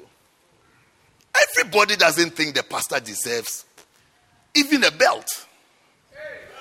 Even a belt. Let me not even say a car. Even a belt. Everybody does not think the pastor deserves even a belt. Yes. So when you're leading, there are some things you don't do. It's not about whether you can do it or not. You don't do it because you are a shepherd, a pastor, God's flock. Your main aim is to lead these people safely. Yes. Not to collect belts. Yes. You have 20 people, tell everybody to bring you a belt. You'll be surprised only 2 people will bring the belt. You do say everybody is coming. Yes. You announce. I've seen it. People's weddings. I was telling someone that I don't know whether you understand people. That when your wedding is announced, everybody is clapping and shouting. Ooh, ah! They're actually doing it, imagining themselves that when will our own come. So I asked someone, do you honestly think this entire service, they're all going to stop everything they do on Saturday and come and sit there at your wedding? I said, then you are young. And I think you are young. That's why you will mention some numbers that are attending your wedding. You are so inexperienced. All people clapping, standing, shouting. Woo! You think everybody is going to come.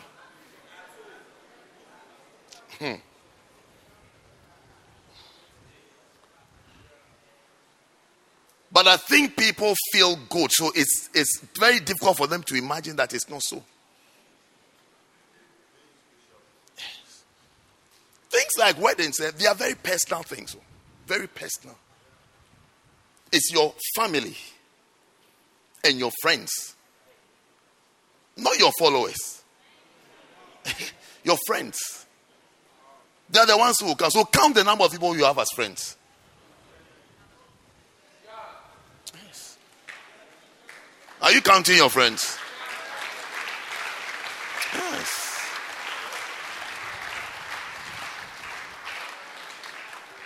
So when you sit there and see everyone say, okay, I'm renting a hall. I'm renting a hall. £7,000 for 7,000 people to come and sit in there. Because when it was announced to 7,000 people. Everybody was clapping and screaming.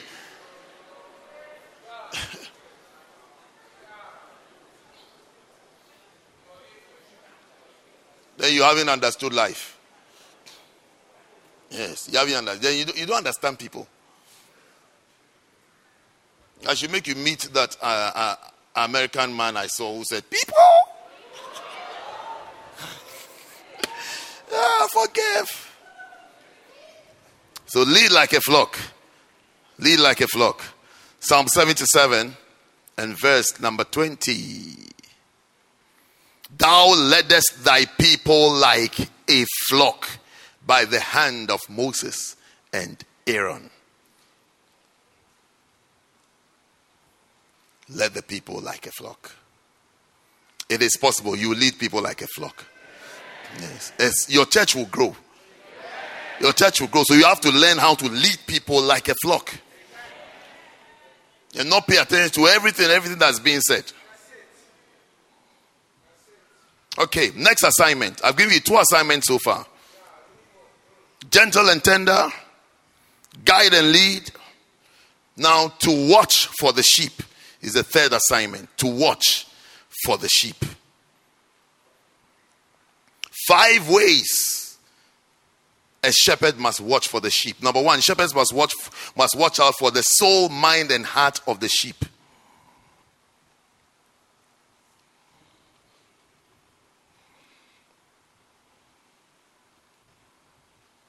So in other words, you look out for the development and maturity and well-being and prosperity of the sheep. You must be alert. You must notice. You must see. Is this person doing well? Is this person not doing well?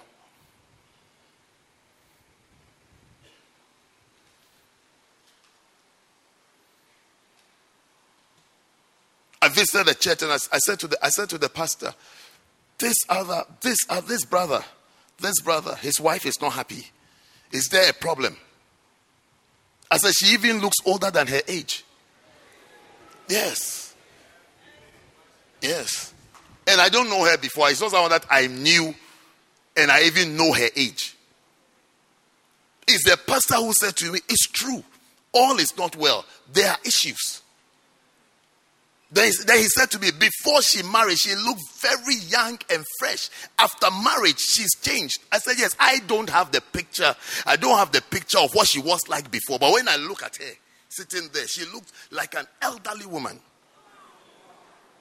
She doesn't look like someone who is just married for a few whatever. So you watch out. Nehemiah's boss, the king, he looked at Nehemiah's face and said, your countenance has fallen by his face. So you have to watch out for the state of the people. You see it on their faces. You see it in their moods. You see it in their attitude. You say, this person is not well. Or you also can tell that this person is well. This person is happy. When you're preaching, you look at people's faces. Some people say when you're preaching, don't look at their face. Look on top of their heads. Look at their faces. Look at their faces. Jesus said to Jeremiah, that don't be afraid of their faces. It means that you can see their faces. So people say when you are singing, don't look at their faces. Look on top, or even close your eyes. When you close your eyes and you sing, you look like a blind woman singing. No emotion, no feeling. Bad singers close their eyes and sing. Yes. Yes.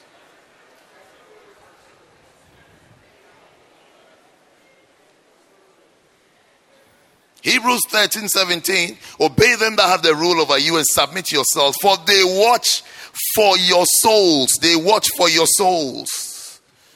They watch for your souls. They watch to see what are you going through, what is happening to you. They watch for it. They watch for it. They look out for it. Are you well? Are you okay? They watch for it.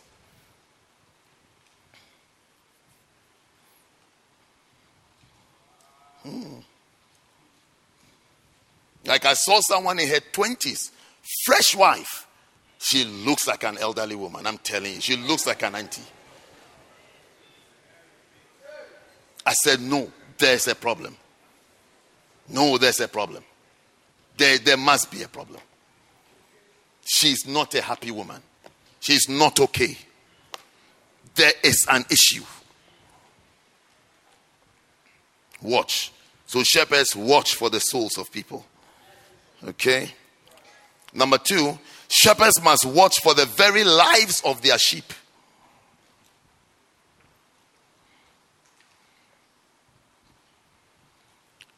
Acts 20:28.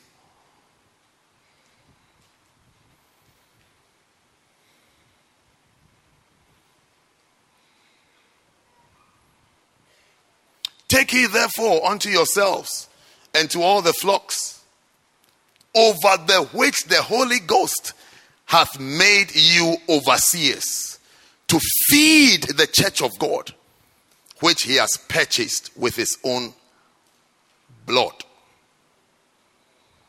So watch for their lives. Take heed to them. Make sure they're okay. And then 3, shepherds must watch for the souls of the sheep by being constantly in prayer and thanksgiving. So pray for their soul. Apart from using your eyes to see, is this one happy, not happy? Pray for them. Colossians 4:2. Continue in prayer and watch in the same with thanksgiving. 4, shepherds must watch for the souls of the sheep by praying in the night for them. Oh, pastors, let's wake up at night and pray for the sheep. Pray at night. Pray at night. Praying at night is called watching and praying.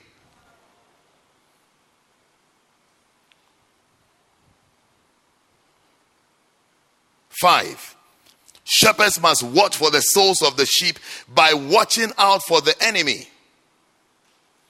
2 Timothy 4:5. But watch thou in all things, endure afflictions, do the work of an evangelist, and make full proof of your ministry. Watch out for the enemy as well.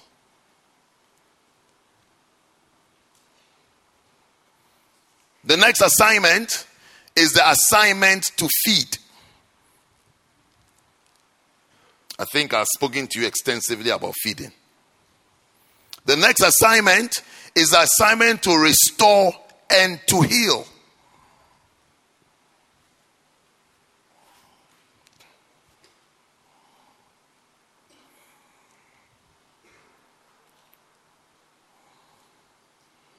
Restore and to heal, not abandon and condemn. Restore and heal.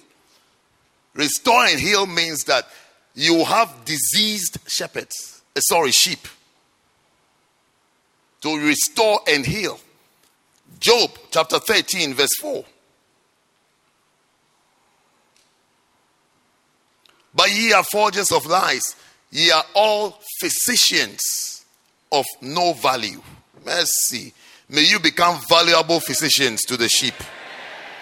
Valuable physicians. May you not be physicians of no value. May you be valuable physicians. People who can heal. People who can heal and restore. People who can prescribe methods, ways, verses, prayers for the sheep to be restored and healed. Are you tired? Are you with me?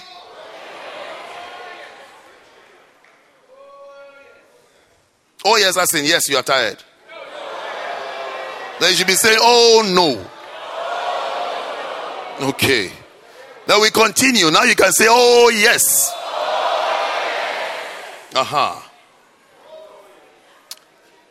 The next way in restoring and healing is that shepherds are also to heal the brokenhearted. That's the scripture, Luke 4:18. The Spirit of the Lord is upon me because he has anointed me to preach the gospel to the poor. He has sent me to heal the brokenhearted. There are disappointments in people's lives. Disappointments. Whether it is their fault or not, whether it is a mistake, foolishness, or ignorance and naivety, whatever it is, there are disappointments. There are disappointments. And a disappointed person is a broken-hearted person. Heal the broken-hearted. If you can't do it, we can see that this is related. It's a direct fruit of anointing. Then pray that the anointing on your life will double so that you can heal the broken-hearted. And not have a congregation of disappointed people, hurt people, broken people, jilted people. Because there are wolves amongst the flock. Yes.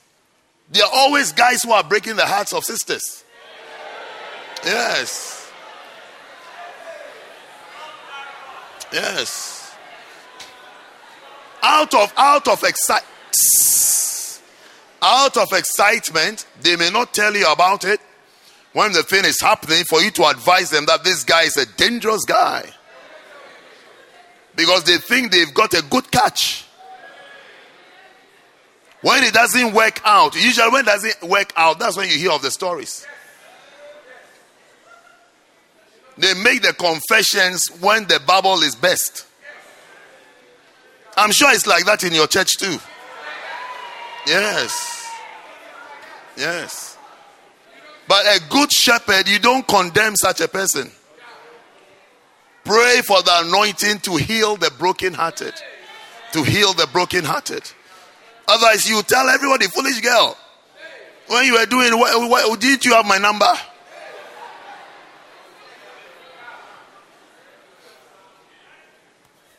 The heart. Heal the brokenhearted. Restore and heal the brokenhearted. Yes, heal the brokenhearted. Minister to them so that they'll be healed and they'll recover. Yes. A lot of guys, I don't know whether they are aware of it or not, but they've left scars on people. Scars on people. Scars on people's children. Yes. Especially those who had authority and used their position to scar people. You scarred their souls. You've taught them evil things. You were called pastor. You were called pastor when you were doing it. Your name was pastor. You used your office as a pastor to scar people. And some of the scars are like permanent. It's like the person is never normal again. Never normal again. That's what I was saying to you earlier. You think when you interact with you think the person has emotional problems or mental problems. But someone has got a wicked man with an honorable title has scarred them and left a scar on them and walked away. And living happily ever after in his quarters. I don't want to declare my thoughts. Oh yes. My next sentence may not be good. Yes. Because people scar people. They scar them. You can say that you see that the poor girl is messed up. She's become a mess. She doesn't even know how to dress and even how to walk. It's like you almost feel as though the person doesn't even like herself anymore. Even when something is nice, like the thing is not nice. The person met an age. So the person is looking beyond what you can see. The person has been affected within. The person is affected within. Not outwardly. Within. The person has become a fisher of compliments.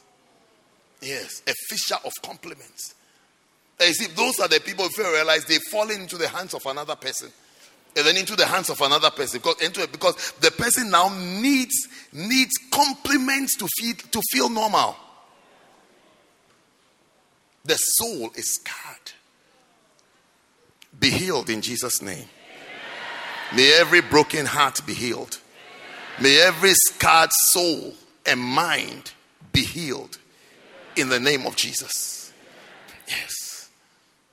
But a shepherd, all the things I'm explaining to you, I have names on my mind. I have names both of the wicked one and the victim. If I didn't know some of the wicked ones, I would have continued my sentence. But because I know who they are, I just hope that may forgiveness prevail. And that's I'll say things and believe God. Let's go to the next point, okay? Did you say yes, please? Let's just go to the next point. Yes. You see, it gets to a point, your members become like your children. Yes. They become like your children. You feel their pain. You feel their pain and you notice their distortion. And you see why this one is distorted. And you know the person who planted that seed. It doesn't have to become your child before you feel and you see things.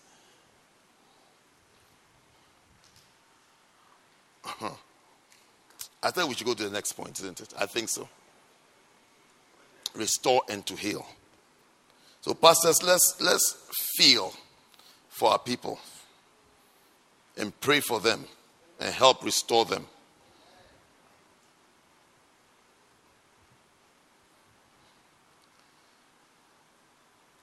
Do you want a break? Do you want a 10-minute break, 15-minute break? Yes? We hope that you've been blessed by this message. For more information, follow us on social media. Search for First Love London on Facebook and YouTube, and First Love UK on Twitter and Instagram. Have a blessed week.